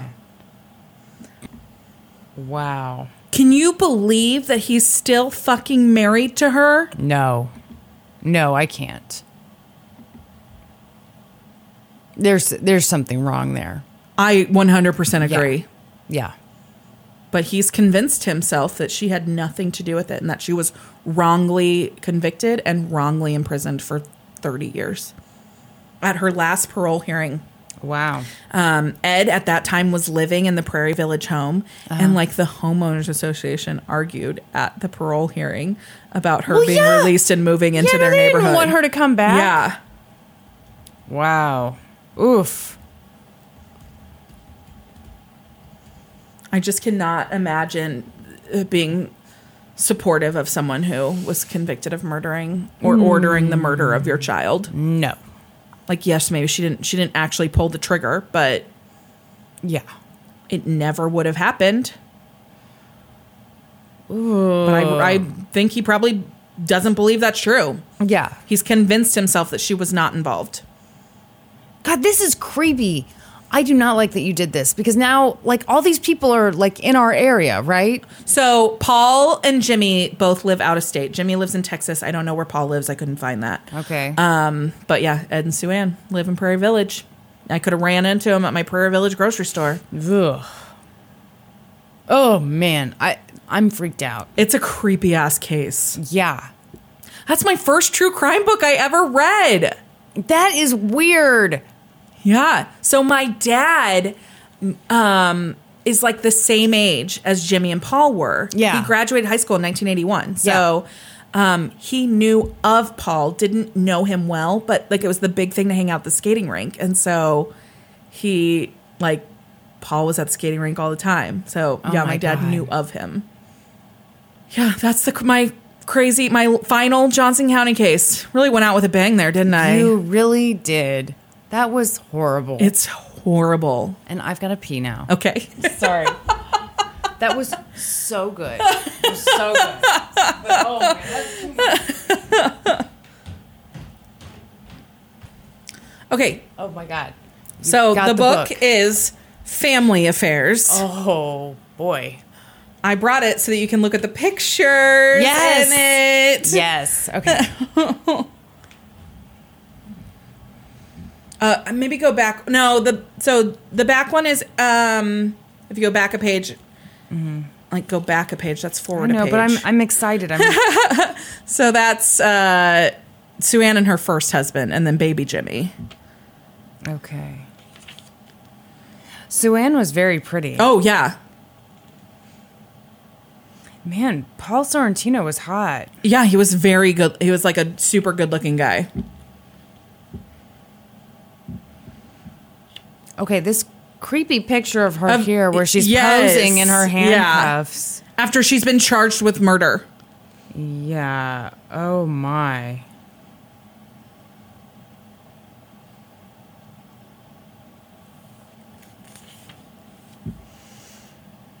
Oh, this is so disturbing. Mm-hmm. What the hell? Mm-hmm. And then the show that I watched on it is a show on ID called Evil Stepmothers. Gee, why couldn't you say the name of the show? The episode was called Hit Mom. So I couldn't tell you anything about it. Oh my God. Yeah. That was good. So Johnson County series has come to an end. Thank God. Yeah, I can't talk about how dangerous. Although, how many cases did I do? 6 from Johnson County, I think. I bet I could go on a spree with KC Mo, don't you think? 4 of them happened in the 80s, so it's much safer now. Is it? Is no, it really? I don't think it is. Well, let's lighten it up a bit, shall we? Yeah. So it's our anniversary episode. Yes. And we have some thank yous. Oh my gosh. We wanted to do like some thank yous, some shout outs to people who have been like really supportive, have done awesome things for us. Hold on, I'm stalling because I made a list and I can't find it now. Okay, so the very first person we have to thank is, of course, the gaming historian, Norm himself. Yeah. He's been super instrumental to everything with this podcast. Super supportive. He has. He's been super supportive. He got a set. Oh, great. Peanut loves him too. And thank you to Peanut, who barks regularly in the middle of our episodes. From like figuring out our sound stuff, because we had so many sound issues in the beginning. He worked really hard to figure that out for us because it really bothered him a lot more than it bothered us. You know, it's one of those things like you don't know how bad you are. Oh, yeah. In the moment, because I remember listening to our early episodes at the time and thinking, it sounds great. What? No, it sounds fucking terrible. It sounded if you go terrible. back and listen to it. It sounds so bad. And Norman was good enough to tell us that it sounded terrible and to say maybe we need to buy 2 microphones. Yes. Not just one that's pointed toward Kristen. Super shout out to Norm and everything he's done for us. Yeah. Amazing stuff. We also wanted to thank Gerard the Completionist, who has done a lot for us. He's done shout outs for us. And huge thank you to Gerard. Huge thank you to the Super Beard Bros, because they've given us a bunch of shout outs and several really helped mentions. us out. And Gerard sponsored an episode, so that was awesome. Andrew Lippens also sponsored an episode this year, so thank you to Andrew. him. Yes. We want to thank Titmouse Animation Studio. We do. Yeah. Okay, so it's one of those weird things. I mean, obviously, we're a small podcast. So when we get like all of a sudden someone follows us on Twitter, you know, I get the notification right away. I go and usually I'm a creep and I look at their profile, and I kept seeing Titmouse Animations. Like all these people in the Vancouver offices were listening. So thank you guys. It's just That's so cool. awesome. Yes, thank you. We also want to thank the group of girls in South Africa who listen to us regularly. Yes. They messaged us. You guys have literally put us on the charts in South Africa. So, Literally. Yes. So thank you. Thank you. I want to thank my sister Casey who made our logo. Yeah. So our amazing logo, and we were like, "Hey, can you make us a podcast logo?" And she was then like, we "Sure." told her nothing else, and she made our amazing logo. So Casey, thank you, and everyone who has made us fan art. We've had like some of the coolest stuff.